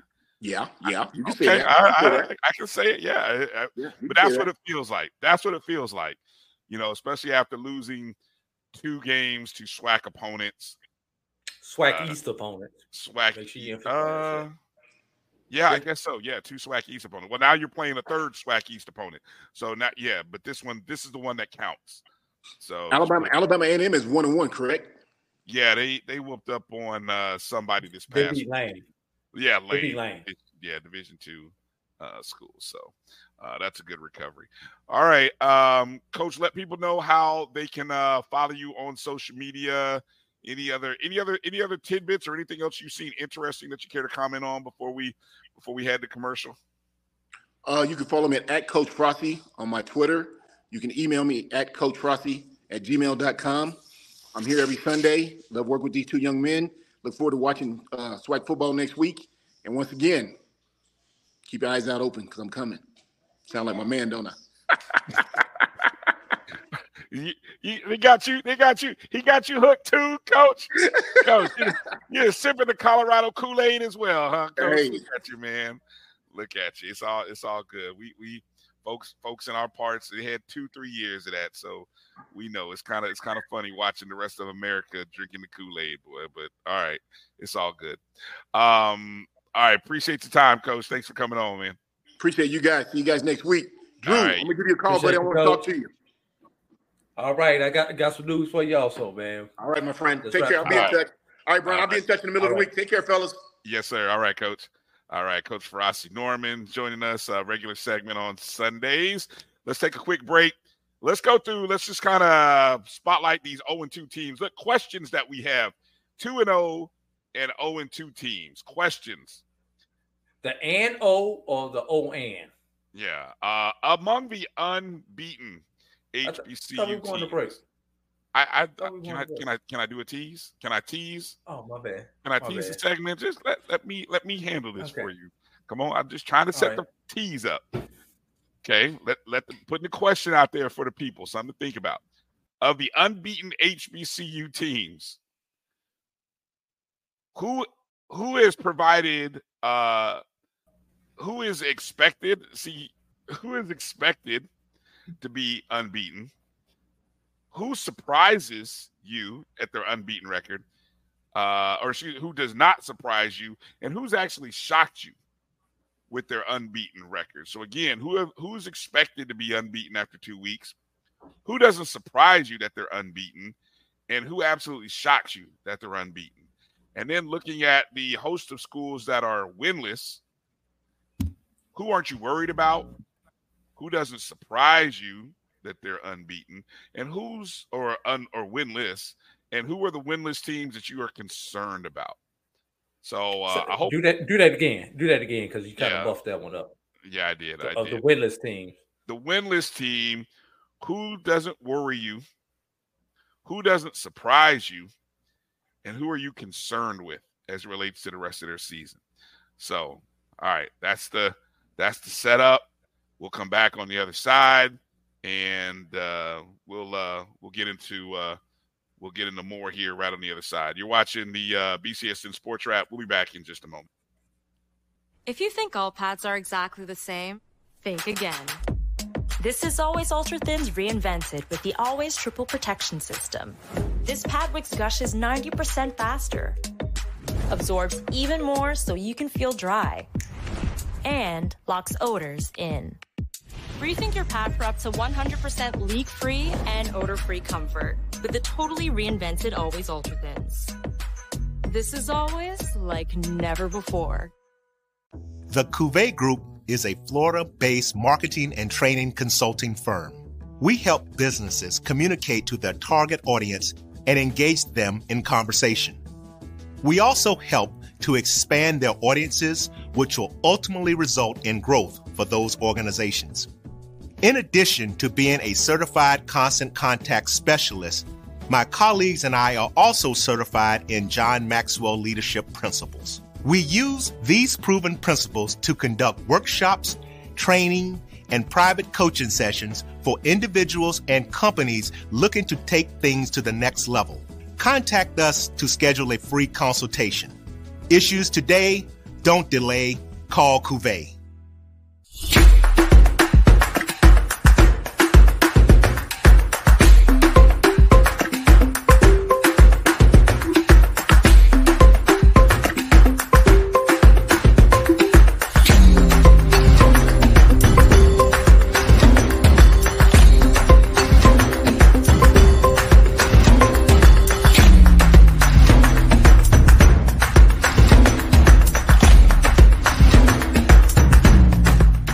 Looking for the latest information on Southern University sports, the Southwestern Athletic Conference, and HBCU athletics, there's only one place to go.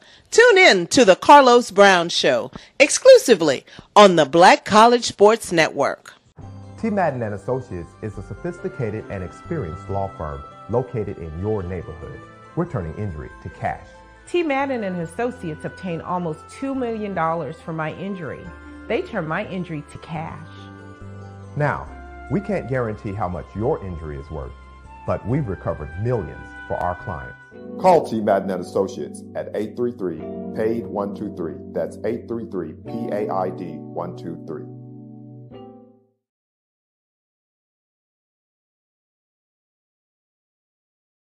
Stride K-12 powered schools are ready to put over 20 years of being a leader in online education to work for you. Dive into curriculum designed for the online classroom. Team up with state-certified teachers trained in virtual instruction. Take control of your child's education journey. Discover the power of personalized learning with a leader experienced in preparing kids for a future they can be excited about. Take charge. Stride K-12. Enroll now for the fall.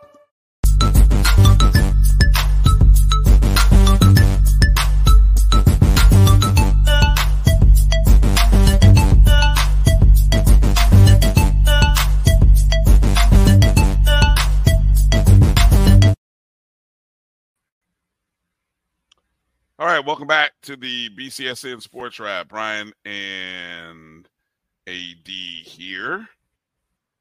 Thought you forgot my name. No, because I was trying to do two different things at the same time. So just trying to get all that squared away. All right, let's before I go into the questions that I teased, again, I want to remind everybody, appreciate you guys in the chats wherever you are. Hit those thumbs up, hit the thumbs up button, hit the like button, whatever stream you're watching. Share the show if you would. Let's just recap for a second the FCS versus FBS matchups from week 2. Obviously, as mentioned, you had Morgan State losing to Akron 24-21. You had FAMU losing to USF 38-24. South Carolina State lost to Georgia Tech 48-13. Dale State lost to Army 57-0. Texas Southern lost to Toledo 71-3. Grambling lost to LSU 72-10. Yowzer. You had a pair of HBCU conference teams versus non-HBCU conference teams. Alcorn State losing to Stephen F. Austin 38-10, and Prairie View losing to Abilene Christian 45-16.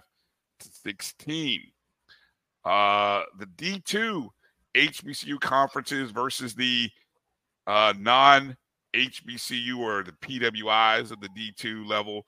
You actually had one victory in there. Lincoln, PA defeated Post University 48-32. That was Lincoln's first non-HBCU, non-conference win since 2015. So shout out to Lincoln, PA, the Lincoln Lions, on getting that win to improve to 1-1. Unfortunately, you had teams that had big weeks the week before. Bowie State lost to Davenport 24-19. Albany State played a good game against Valdosta State, but they lost it 21-16. Johnson C. Smith couldn't get their second in a row. They lost to Walsh of Ohio 14-9. Fayetteville State lost to Lenore Ryan 24-10. Bluefield State lost to Emory and Henry 37-14.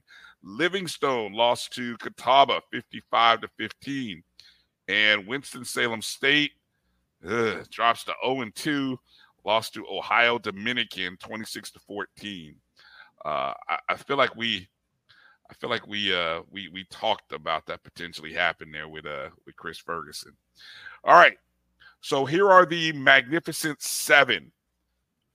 The 7 teams that are sitting at 2-0 right now.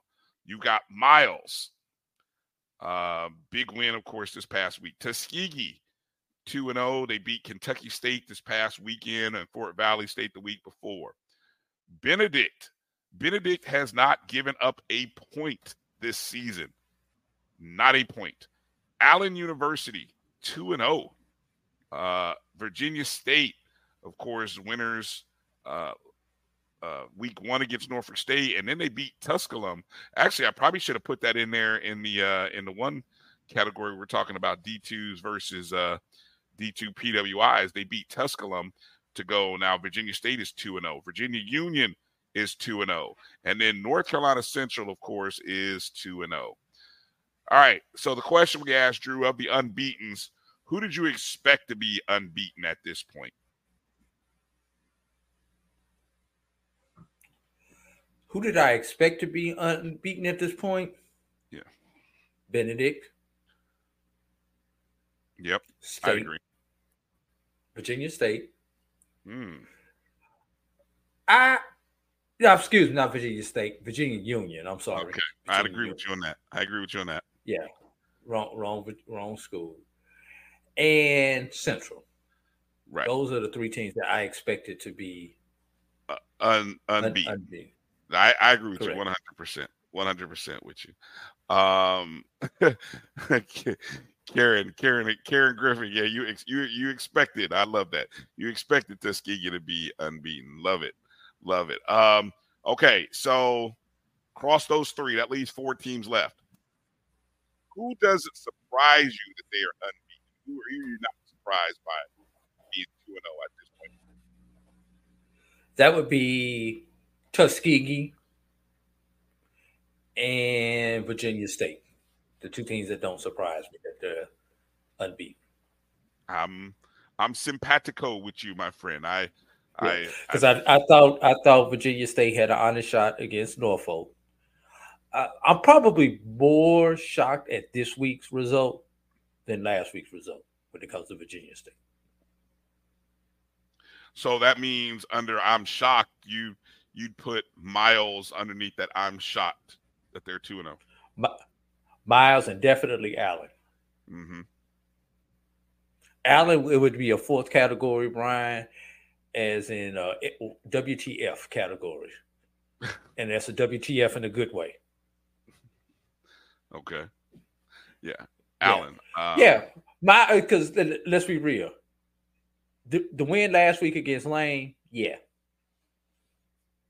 I mean, they was 0-26-1 against Alabama State coming into that game. If you had Miles on the radar to beat Alabama State, and you are not a Miles alum, you're lying to me right now. A Miles alum or a fan, you are lying to me right now. Lies. Right. I got you. All right. Let's go over to the O. Or no, what is it? O-N. O-N. O-N. Yeah. All right, O-N. These are the winless. These are the winless HBCU teams. We can practically say everyone in the SWAC West, except for Prairie View. Everyone in the SWAC West by that one is 0-2. An asterisk because why? It could have easily been Texas Southern. That'd be 0-2. Or there's only one win by the SWAC West, and that's by default because somebody had to win when Prairie View played Texas Southern. Right. You've also got Delaware State, South Carolina State, winless. The entire, well, not the entire, but 5/6 of the CIAA South, everyone except Johnson C. Smith is winless, which that's probably the least shocking thing if you think about it. Over in the SIC, Clark, Edward Waters, Lane, Albany State, and Morehouse, all winless right now after the first 2 weeks. Still looking to get a win. I think I covered everybody. I'm trying to think. Lincoln of Missouri.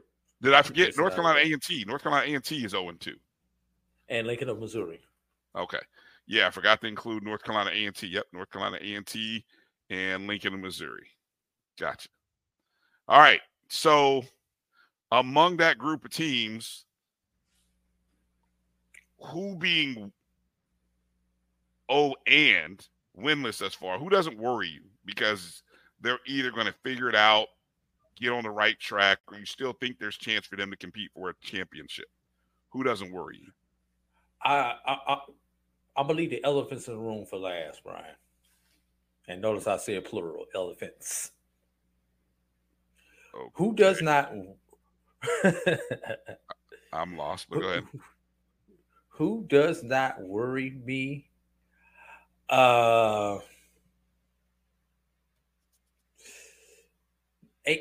A&T. Really? A&T doesn't worry me. They are too. There's too much talent at North Carolina A&T for them not now. Will they win conference? No. But it's the first year in the CAA under a new coach. Takes time to get everything figured out. So A&T does not worry me. Can they get the 5 wins? That would worry me. Yeah. That would definitely worry me. South Carolina State doesn't worry me either. Why? South Carolina expectations. Not only that, but South Carolina State. This is par for the course for South Carolina State. When South Carolina State don't do anything out of conference, they go get all them checks, and then they're in contention when it comes to BAC season.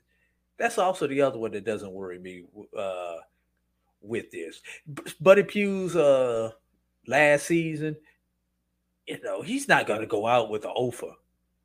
So they're going to figure out. But right now, we said whoever lost the BAC SWAC Challenge was in for a long month of September. That's why it doesn't worry me. This is par for the course. This is exactly what we expected for the loser of the BAC SWAC Challenges, in this case, South Carolina State. Yeah. There'll be some schools waiting for the month of October to come around. Exactly. My teams that don't worry me, I just got two. I just got two. I'm going to go with Alcorn. I didn't get to my elephants in the room. I'm sorry. Go ahead and finish yours, and I'll come back to my elephant. Yeah, Alcorn and Fayetteville State being 0-2 doesn't worry me, because I still think those two teams will be in the hunt, in the chase for a championship, by late October, early November. Yeah. Go back to my elephants in the room. Okay. Fayetteville does not worry me because by default, they are the best team in the CIAA South. Mm-hmm.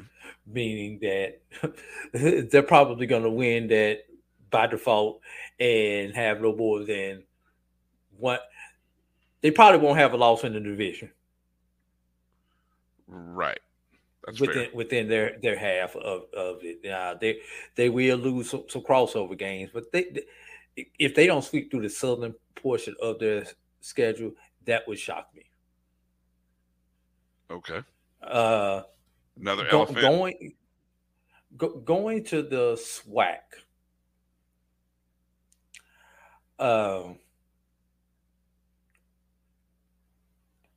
It doesn't. Alcorn doesn't worry me. Somebody has to win the West by default. Rules say we have to declare a SWAC West champion. You're doing that already. Yes, the rules say we have to declare a SWAC West champion. We have to declare. Here's the question. Uh-huh. Here's the question, Brian. Mm-hmm. Will it be parity or mediocrity that determines the SWAC West champion this year? I think they'll be judged on their record against the East. That's how I think they determine parity versus mediocrity is. What is their record against SWAC East opponents? Then we're leaning towards mediocrity right now. All right. Because the West is 0-4 against the East right now. 0-4. Wow. Okay. No, 0-4. I don't know. Is it 0-4? 0-4. Like hasn't won a game. Well, we know they're at least 0-2. We know they're at least 0-2 right now. Yeah. Southern's two losses. Definitely those two losses. But yeah, Alcorn, I'm really not worried about. Best running game in the yeah, I'm with you, Alcorn. All right. What you wilding about, Karen? That's what I want to know. Well, let's go to doesn't surprise me. Who doesn't surprise you that they are 0-2? It's sad to say, but doesn't surprise you that they're 0-2 right now. And of course, that could be for any reason. You don't have to. But go ahead. The rest of the CIAA South doesn't surprise me. Ding. I would agree with you on that. I would agree. I'm with you on that. Yep. Lincoln, Missouri, and Morehouse don't surprise me. Ding. I'm right there with you on those two. Lane doesn't surprise me. Okay. Miles and Alabama A&M, that doesn't surprise me. Well, hold on. What do you mean? We can't include the two losses are to Miles and Alabama A&M for Lane. Okay. That's why that doesn't surprise me. That's what you're talking about. Okay, I missed that. Yes. Okay. Yeah, that doesn't surprise me. Chris Duke said Southern. Doesn't surprise him that Southern's 0-2. You know what? That's fair. That's pretty fair. I'm trying to think anybody else in the West. That doesn't surprise me that they're 0-2 outside. Okay, UAPB, it doesn't surprise me that. Yes, that's a good one. UAPB doesn't surprise me. 0-2. Mm-hmm. Everybody else out there, the loser of Prairie View, Texas Southern, which was Texas Southern this game, it does not surprise me that team is 0-2. Right, because we kind of looked at the schedule. We kind of saw whoever that was going to be their only win at this point. But yeah, that's about it on the does not surprise me. Okay, now here's the interesting one. I'm concerned that they are 0-2 because it's a bad trend. This is for me, glaringly for me. I start with Southern. I'm concerned that they're 0-2. Top of the list. Top of the list for me. Who else? Anybody? Who else do you have? Grambling. I'm concerned. I'm not. I mean, again, I've said what I've said about, I'm still waiting to see it. I'm still waiting to see it from their coach. I'm still waiting to see it. I haven't seen it. Right. Clark, Atlanta. I'm definitely concerned. I didn't know what to expect from Clark. But Coach Slater and I love Coach Slater to death. They have not looked like heyday Coach Slater teams in these two losses. Now, granted, the first game they went through two quarterbacks, so we kind of throw that one out. Mm-hmm. But this second game was not a good look. Edward Waters concerns me also, being 0-2.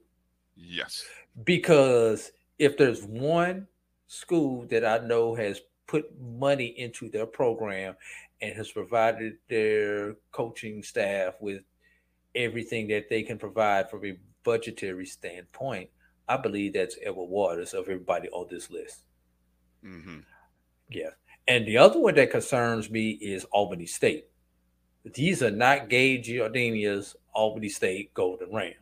Mm-hmm. This is a totally different look for Quinn Gray and the Albany State Golden Rams. They've gone from a ground and pound, 3 yards in a cloud of dust type team to try to build a team on speed running a spread system. And right now, Quinn does not have the personnel to do that as of yet. So this is down here in this region where I live, this region of Georgia, this is a tough trend for the Golden Rams. They just have not looked good in their losses. That's what's concerning. Right. Okay. Anything else you want to add? No. I was just kind of going back, looking at some of the data analytics. I mean, everything has kind of played out how the data thought it would go. Teams who are either 2-1 or 1-1 are right where they should be. Like I said, other than Southern.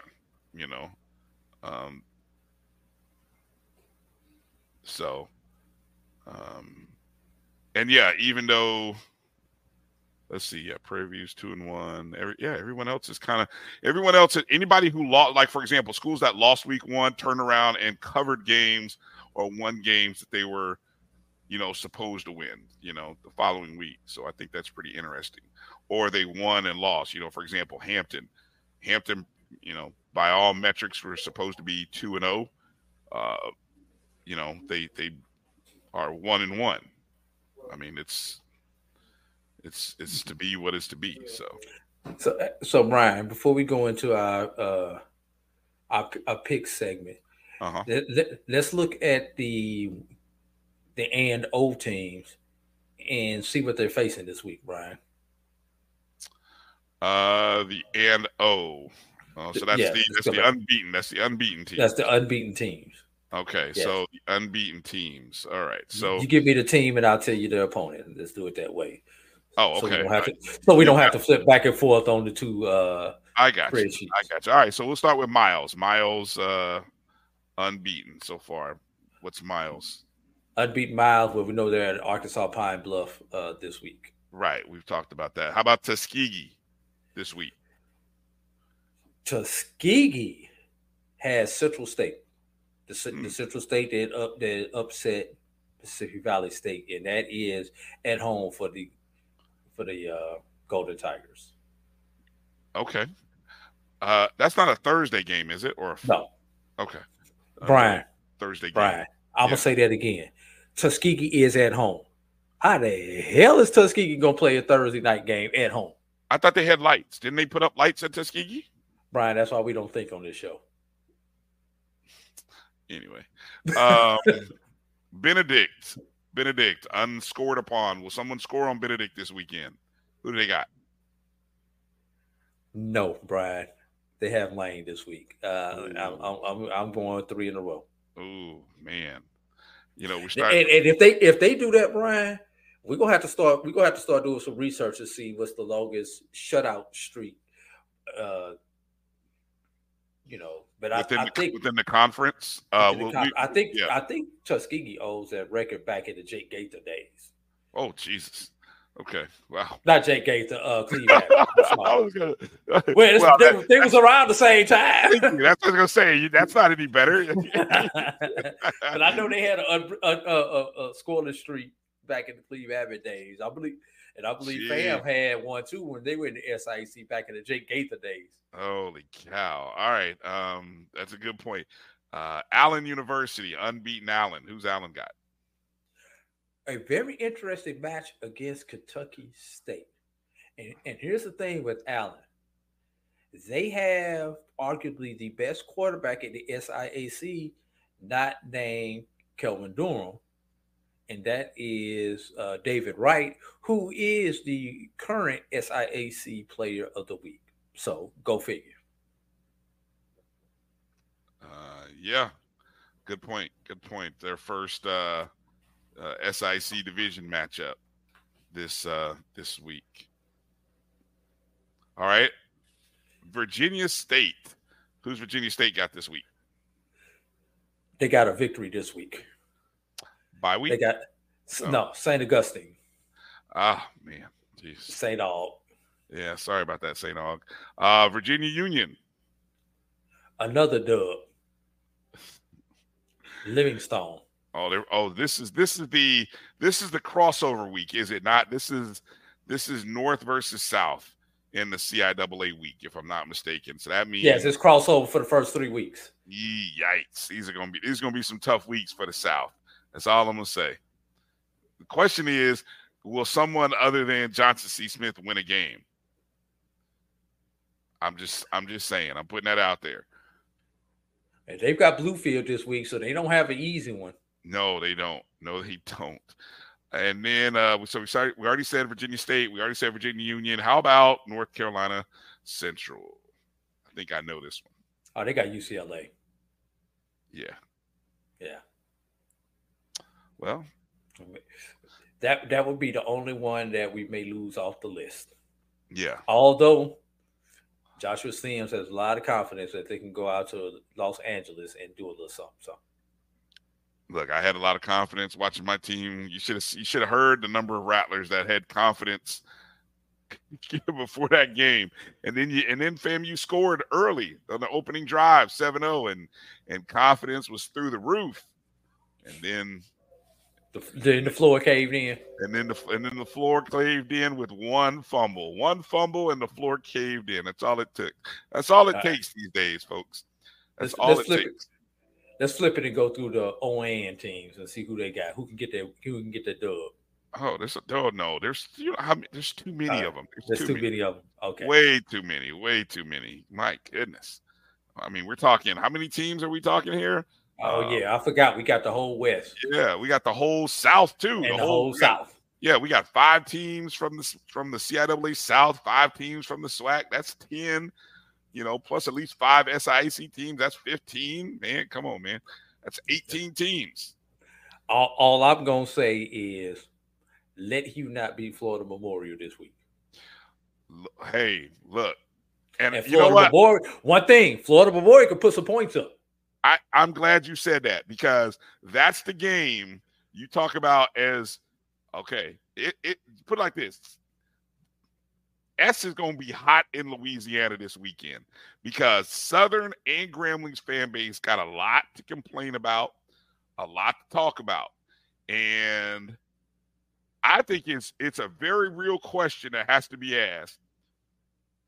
Who's most likely not to get a win this weekend in Louisiana? Who is most likely not to get a win? Now, I might be gassing up Florida Memorial.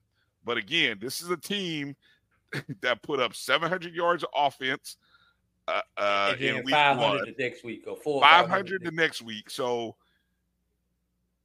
I'm just saying, Grambling's defense maybe was supposed to be better, but they haven't shown me in 2 games. Yes, I know they were playing LSU, yada, yada, yada. But you haven't shown me even the week before that they can stop an offense that can move. So, again, I'm not calling for a win over. I'm not predicting it. I'm not gonna on the picks contest. I'm not going anywhere near that game. That's my level of trepidation that I have, is I'm not going anywhere near that game, because if an upset were to happen, guess who won't be surprised? I'm just saying. I'm not calling for it. I won't be surprised, though. Is that a fair way of assessing that game?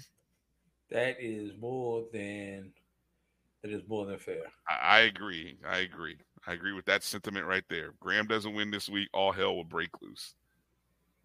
And will people in Baton Rouge say the same thing? All right, let's recap our picks from last week. We both went 3-2 last week. We were both correct on our Jackson State and North Carolina Central picks. We were wrong, both picking Hampton. And then the third game, I picked Bethune-Cookman. Congrats to Coach Raymond Woody getting his first win for Bethune-Cookman. You were correct on picking Tennessee State. Congratulations to Coach Eddie George in getting his first win of the season. So we both moved to 3-2. I obviously gained no ground.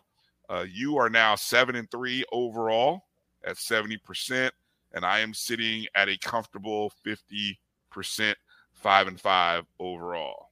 At least you're at the Mendoza line. I'm at the Mendoza line. In our picks contest, I want to give a shout out to some of the media folks and the other folks, our HBCU friends that jumped into this contest. I'm gonna go and look at I'm gonna pull up the standings right now from the past week. We had one person go 5-0 last week. The name they put up is Radomir.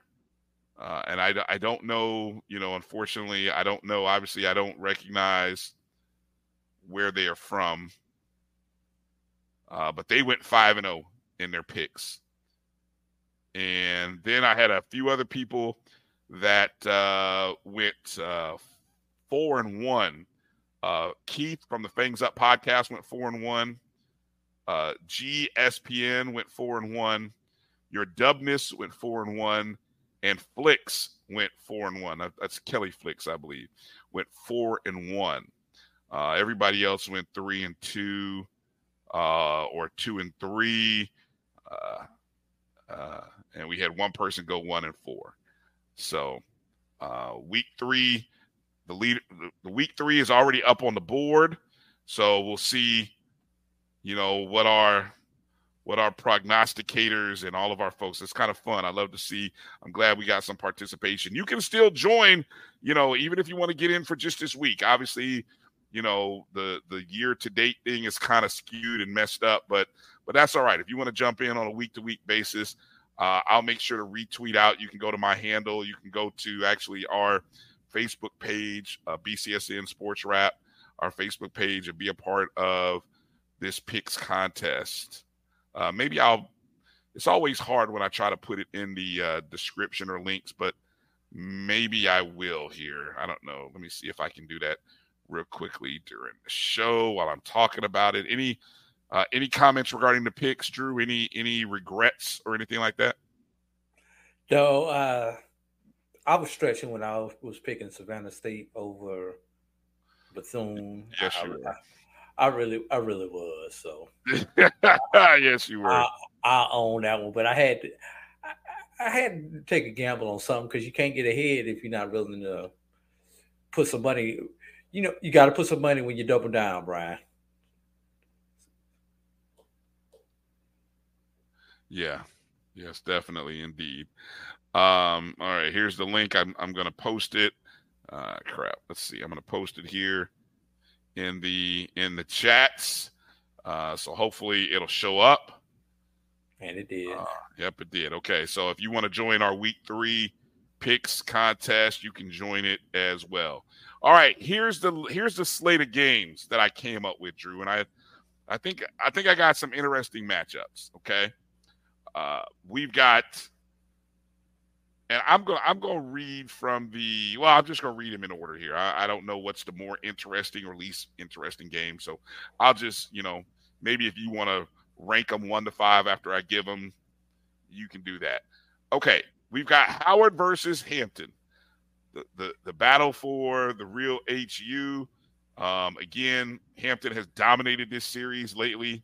They own H. This game will be played in D.C. at Audi Field. How about Albany State versus Morehouse? Morehouse suffered a beating at the hands of Howard over the weekend. Albany State lost a close game to Valdosta State. This is the HBCU NYC Football Classic played in East Rutherford, New Jersey. This game is actually going to be played in the same building that Monday night's Bills-Jets contest will be played in. So it's a great opportunity for Albany State and Morehouse. McNeese State is traveling to Alcorn. Of course, don't forget Alcorn defeated McNeese State last year, ending that long streak of losses by SWAC opponents to McNeese State. And Alcorn is looking for their first win of the season. Miles at UAPB. I just couldn't resist, Drew. I mean,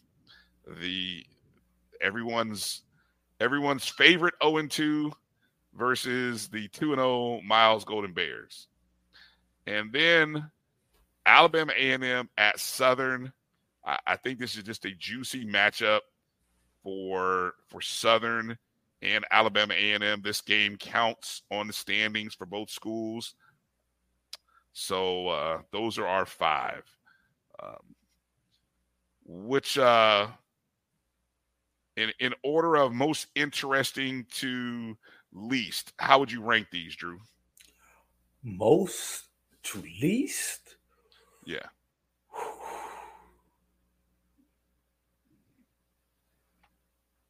I should have been marking while you were going through those. Or maybe just how about most? I won't ask you to rank them. Just okay. What's the most interesting one of the 5? I don't know about most. Let me just go through them quickly. Albany State Morehouse. Once again, someone has to win this game by default.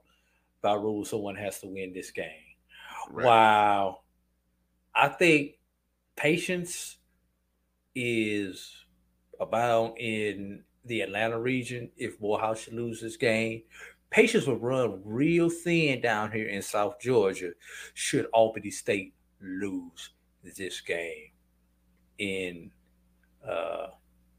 NYC. And the reason I know that, I live in the Albany DMA. I get TV coverage from Albany where I live at. So yeah, it would not be a pretty sight. Let's go Howard Hampton. You know where I'm going with this one, Brian. They're in DC. Howard is putting some respect on their name. They want some respect. They want their H back. So Howard, they're tired of losing to Hampton. Hampton, the loss is gone as the HBCU killers, hopefully, after that loss to Norfolk at the Battle of the Bay. Let's see if the trend continues at Audi Field. The only thing I hate about that is that game is not at Green Stadium, because I think that's just a game that needs to be at home and home series. I really do. Okay. That's 3 of them. I'm missing the other. Oh, Alabama A&M and Southern. Let's be real, Brian. The Southern fan base is already up in arms right now at Dooley. Let Dooley lose this game. I would not want to be.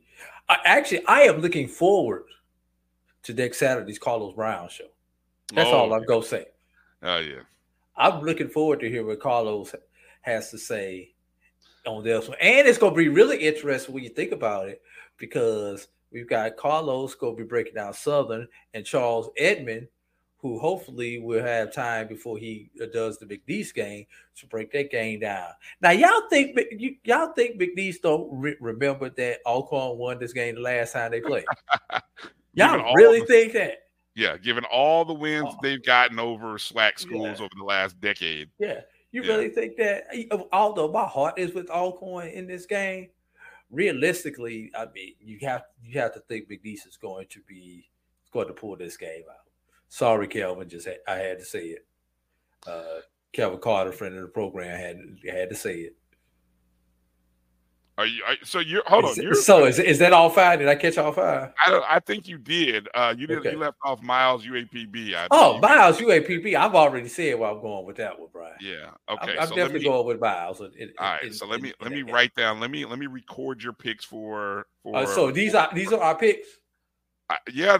Well, unless there's another game that you would like to be on the board for consideration. Is there another game that you would like to put up instead of these five? The only other game I want you that I think should be considered is that Allen Kentucky State game. I really think that one needs to be. Kentucky State's 0-2, right? I think Kentucky State is 0-2. I'm not 1-1. They are 1-1. Yeah, they beat Clark. They lost to Tuskegee. Oh yeah. I don't put it like this. On the level of Division II versus Division II opponent, do you think it's better than Albany State and Morehouse? That would be the switch. I would say if we're going to take them out, Albany State Morehouse is a sexier game. Allen Kentucky State is a more functional game. As Karen Griffin calls it, it's the other bougie classic. Yeah, I think Allen and Kentucky State is a more functional game, whereas Albany State Morehouse is the sexy game. I'll let you make the call. You are the 2-game leader right now. So if you want to switch out Albany State and Morehouse and put in Allen, where's that game at? Is it at Allen? It's at Allen. Yes, it's at Allen. All right. So you make the call. Are we switching it or not? Let's come to that one last. Let's do the rest of the games. Oh, Jesus. I got to think about it. I really have to think about it. What the hell? What the hell? I'm going out on a limb since I got the lead. I'm going with that game, and I'm picking Allen in that game. All right. So Kentucky State at Allen. I got to give my boy Joshua Cox, athletic director at Allen. Got to give him some love. Make him one of the spotlight games of the week. How about that? All right. You're picking Allen. I would, not just because, but I would probably pick Allen too. They're going to be at home. I don't have any reason to pick Kentucky State. Not traveling on the road. Yeah, I would stick to Allen. And again, not just because you picked it, but yeah. Okay. So let's go to the other 4 games then. Howard Hampton. Who are you going with? The team that starts with H. Well, that's only Hampton. That's only Hampton because Howard doesn't own that H anymore when they play these 2 teams. No, I'm actually going with the Bison in this one. I think my mind would have been different last week. It would have. Well, had Hampton won against Norfolk State, I might be thinking different, but I'm going to stick to Hampton because looking at the numbers again, Drew, they still outrushed, outgained, outperformed Norfolk State. They should have won that game. Obviously, turnovers matter. That'll prevent you from winning a ball game. So so with that said, I'm not going to be all enamored by Howard beating up on Morehouse 65 to whatever they beat up on them. What was the final score of that game, by the way? I'm looking for it. A million to yeah, it was a lot to just a little. Put it like that. It was Yeah. a lot to a little. So yeah, I'll go with. Hold on, I got it pulled up right here. Final score. Scrolling down, finding Howard 65-19. Shame on you. No, I'm just kidding. Hey, they took it out. They took it out on Morehouse. So yeah, I think I'm going Hampton. So, okay. Miles versus UAPB. Miles at UAPB. Who do we like? Who do you got?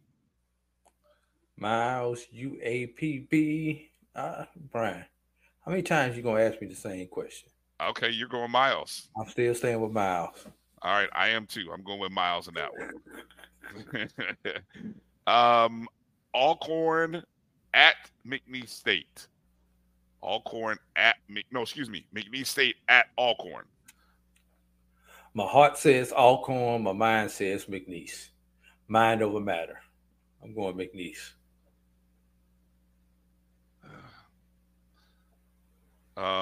This is one of those. I won some games last week because I'd listened to reason and didn't rule with my heart. But I'm going with Alcorn. I'm going with Alcorn this week. You're going with heart. I'm going with heart. They haven't won a game yet. There's too much belief that I have in Alcorn this season. So I'm going Alcorn. All right, that leaves us with Alabama A&M traveling to Southern.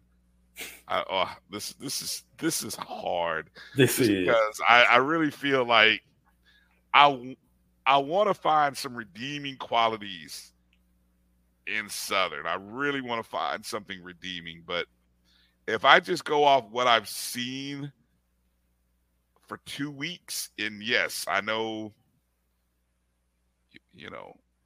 Alabama A&M played what, an FBS 1 week, Division II the next week. Now they're ready for their first conference game.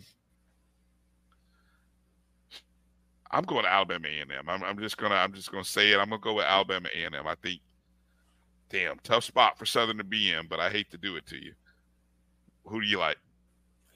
I like Alabama A&M. Alabama A&M is a team that looks like they're committed to the run this year. Got 20 rushing first downs versus 13 passing first downs on the season.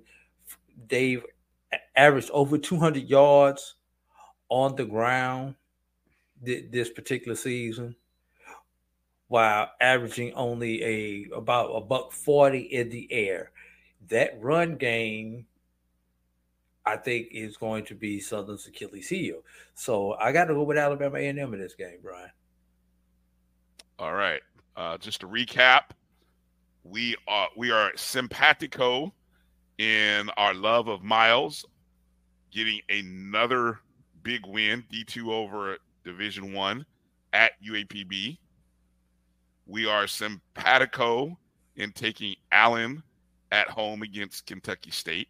We are simpatico in that Alabama A&M travels to Southern, and Southern loses their second consecutive home game. Ooh, that just sounds odd to think and say that. Especially when they have 6 of them. Yeah, yes. You think it'll sell just as many tickets as it did against Jackson State? They had 22. They had a sellout. Just under 23. Are you serious? Are you saying no? No, of course not. No offense. Jackson State brought a majority of those people down there. Alabama A&M doesn't travel like that. They travel, but they don't travel like that. They don't travel like that. Okay. Yes. And then to Baton Rouge. All right. So then the two games that we are opposite on, and of course I'm down 2 games, so this is an opportunity here for me to either get tied up or even fall further behind, depending upon what happens. It's the Hampton Howard game the battle for the real HU. Drew thinks Howard can regain and get their H back. And I continue to say that the Pirates will continue to loot the city of DC and everything that is good about Howard University. They will take it all. And then the other game that we're opposite against is Alcorn and McNeese State. That game being played at Alcorn. I'm going with the home Braves. Drew is going with McNeese State. Boo. The non-HBCU conference team, as we will now affectionately refer to them as. All right. Anything that you want to add, Drew? Anything that we left off, didn't make mention here in tonight's show? No, I think we about covered it all there, Brian. I have to go back and look at my chat and see if there was anything that was in the news this week that we kind of forgot about. Yes, that was one thing that I wanted to bring up. Well, hold on. Before you mention it, give you a chance to mention that. Want to remind people about joining the JBN membership on YouTube. That's youtube.com/myjbnonline/join. You can help support the Black College Sports Network. And, we really look forward to building on this. The membership and the support is great. So we have 3 different levels that you can join and be a part of the JBN experience. And we continue to try to add more shows, more content, more features, and things like that. So take some time and consider joining MyJBN online/join, youtube.com. All right, Drew, what did you want to add? We had this in our group chat. The Florida Beach Bowl. Okay. Yep, I knew that. I knew you'd talk about that. Yes. It is supposed to pit the SIAC against the CIAA. There is supposed to be a press conference for that this week, and I'm trying to recall the date. It's Monday, actually. Is it tomorrow? I believe so. It is Monday. Okay. You keep talking. I'll go ahead and I'm looking it up now.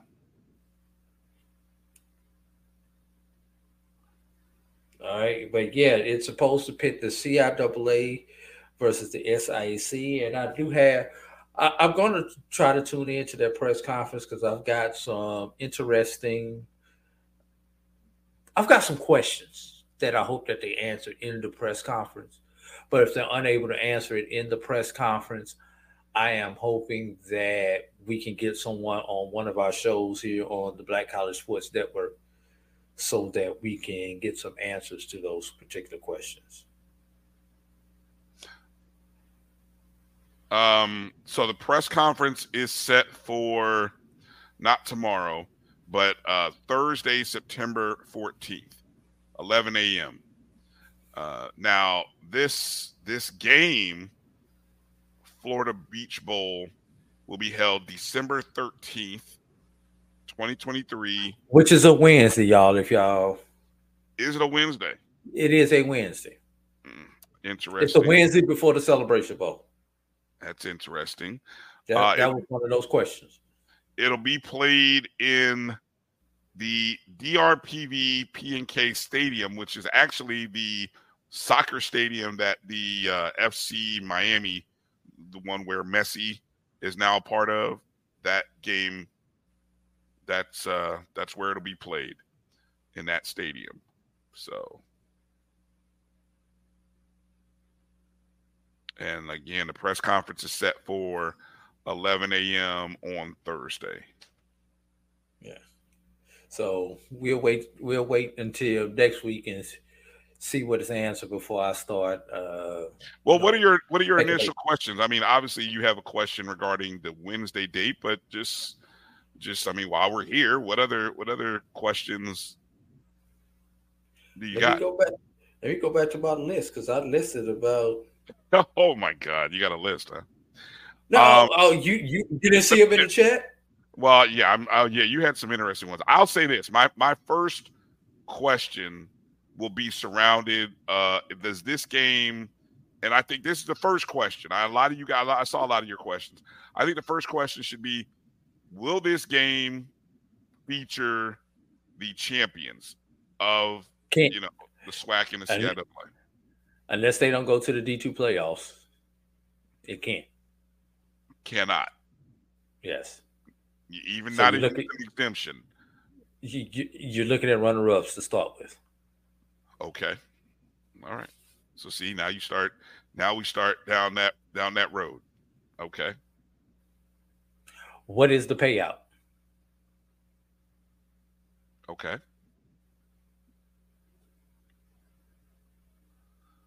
We're always concerned about the payout. It's always interesting. Well,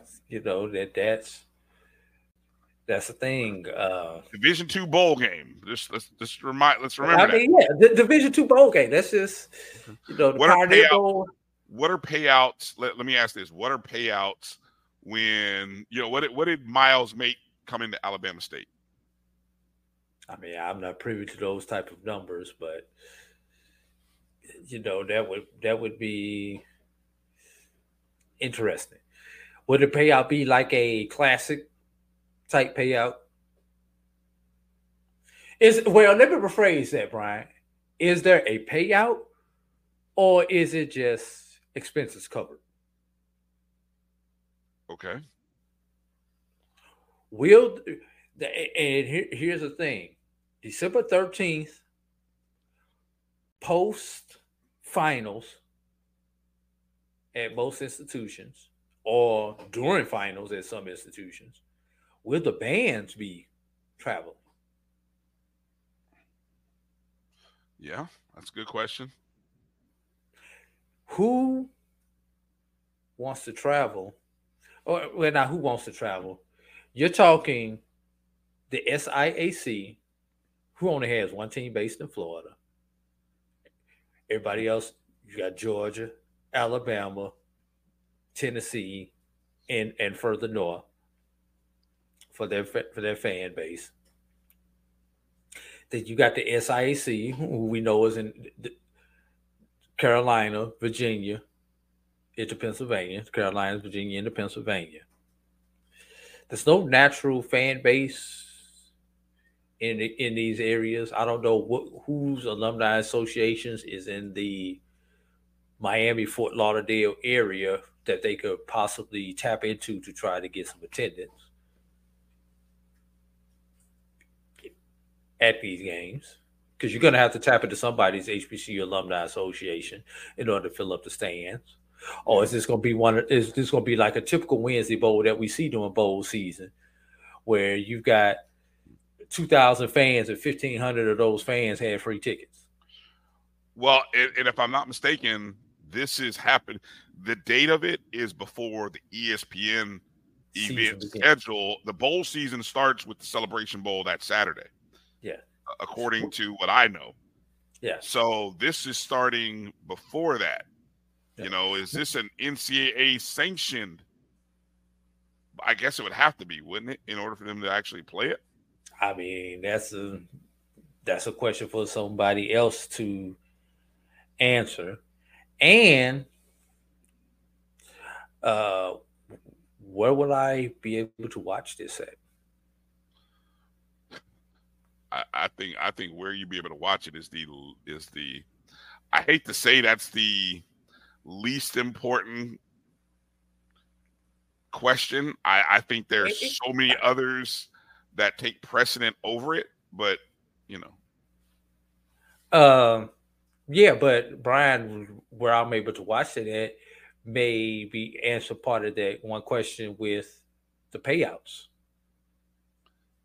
Yeah. Because depending on which platform it is, may determine if there's a payout. Is this game going to be buried on ESPN3? Is it going to be on HBCU Go? Is it going to be on somebody else's network? Is it, Lord forbid, is it going to be on Flow Sports? You know what? And as Mr. Campbell, that's a great point you bring up. I am conditioned through watching ESPN Bowls to believe that is the start of bowl season.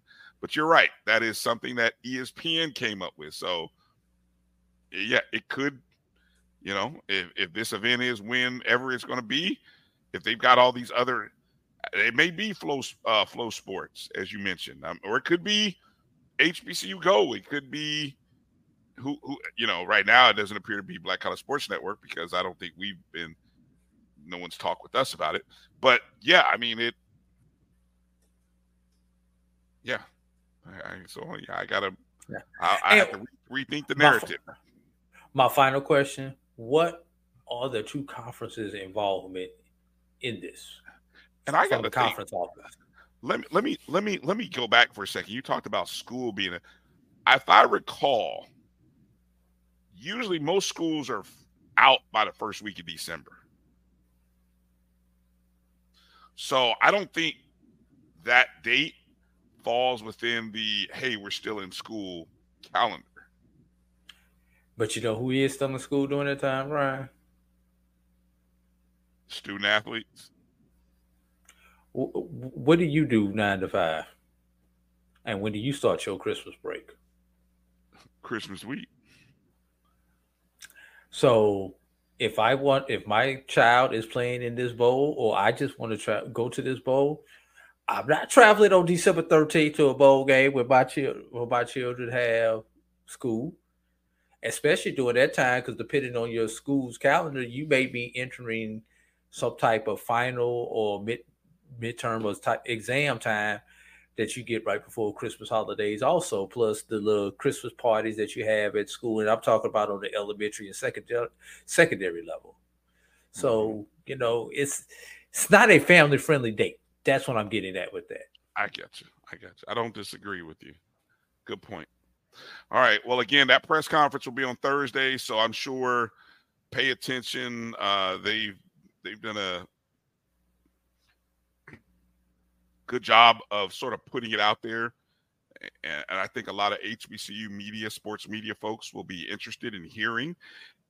And they will have all the questions that Drew has, plus others will be asked and hopefully answered. And so we'll see what happens. All right. Any other points of emphasis that you want to bring out? That was my one thing that was not brought out.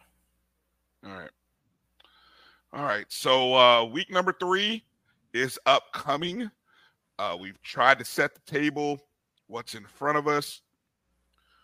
Where will you be this weekend? I will be in Tallahassee, Florida.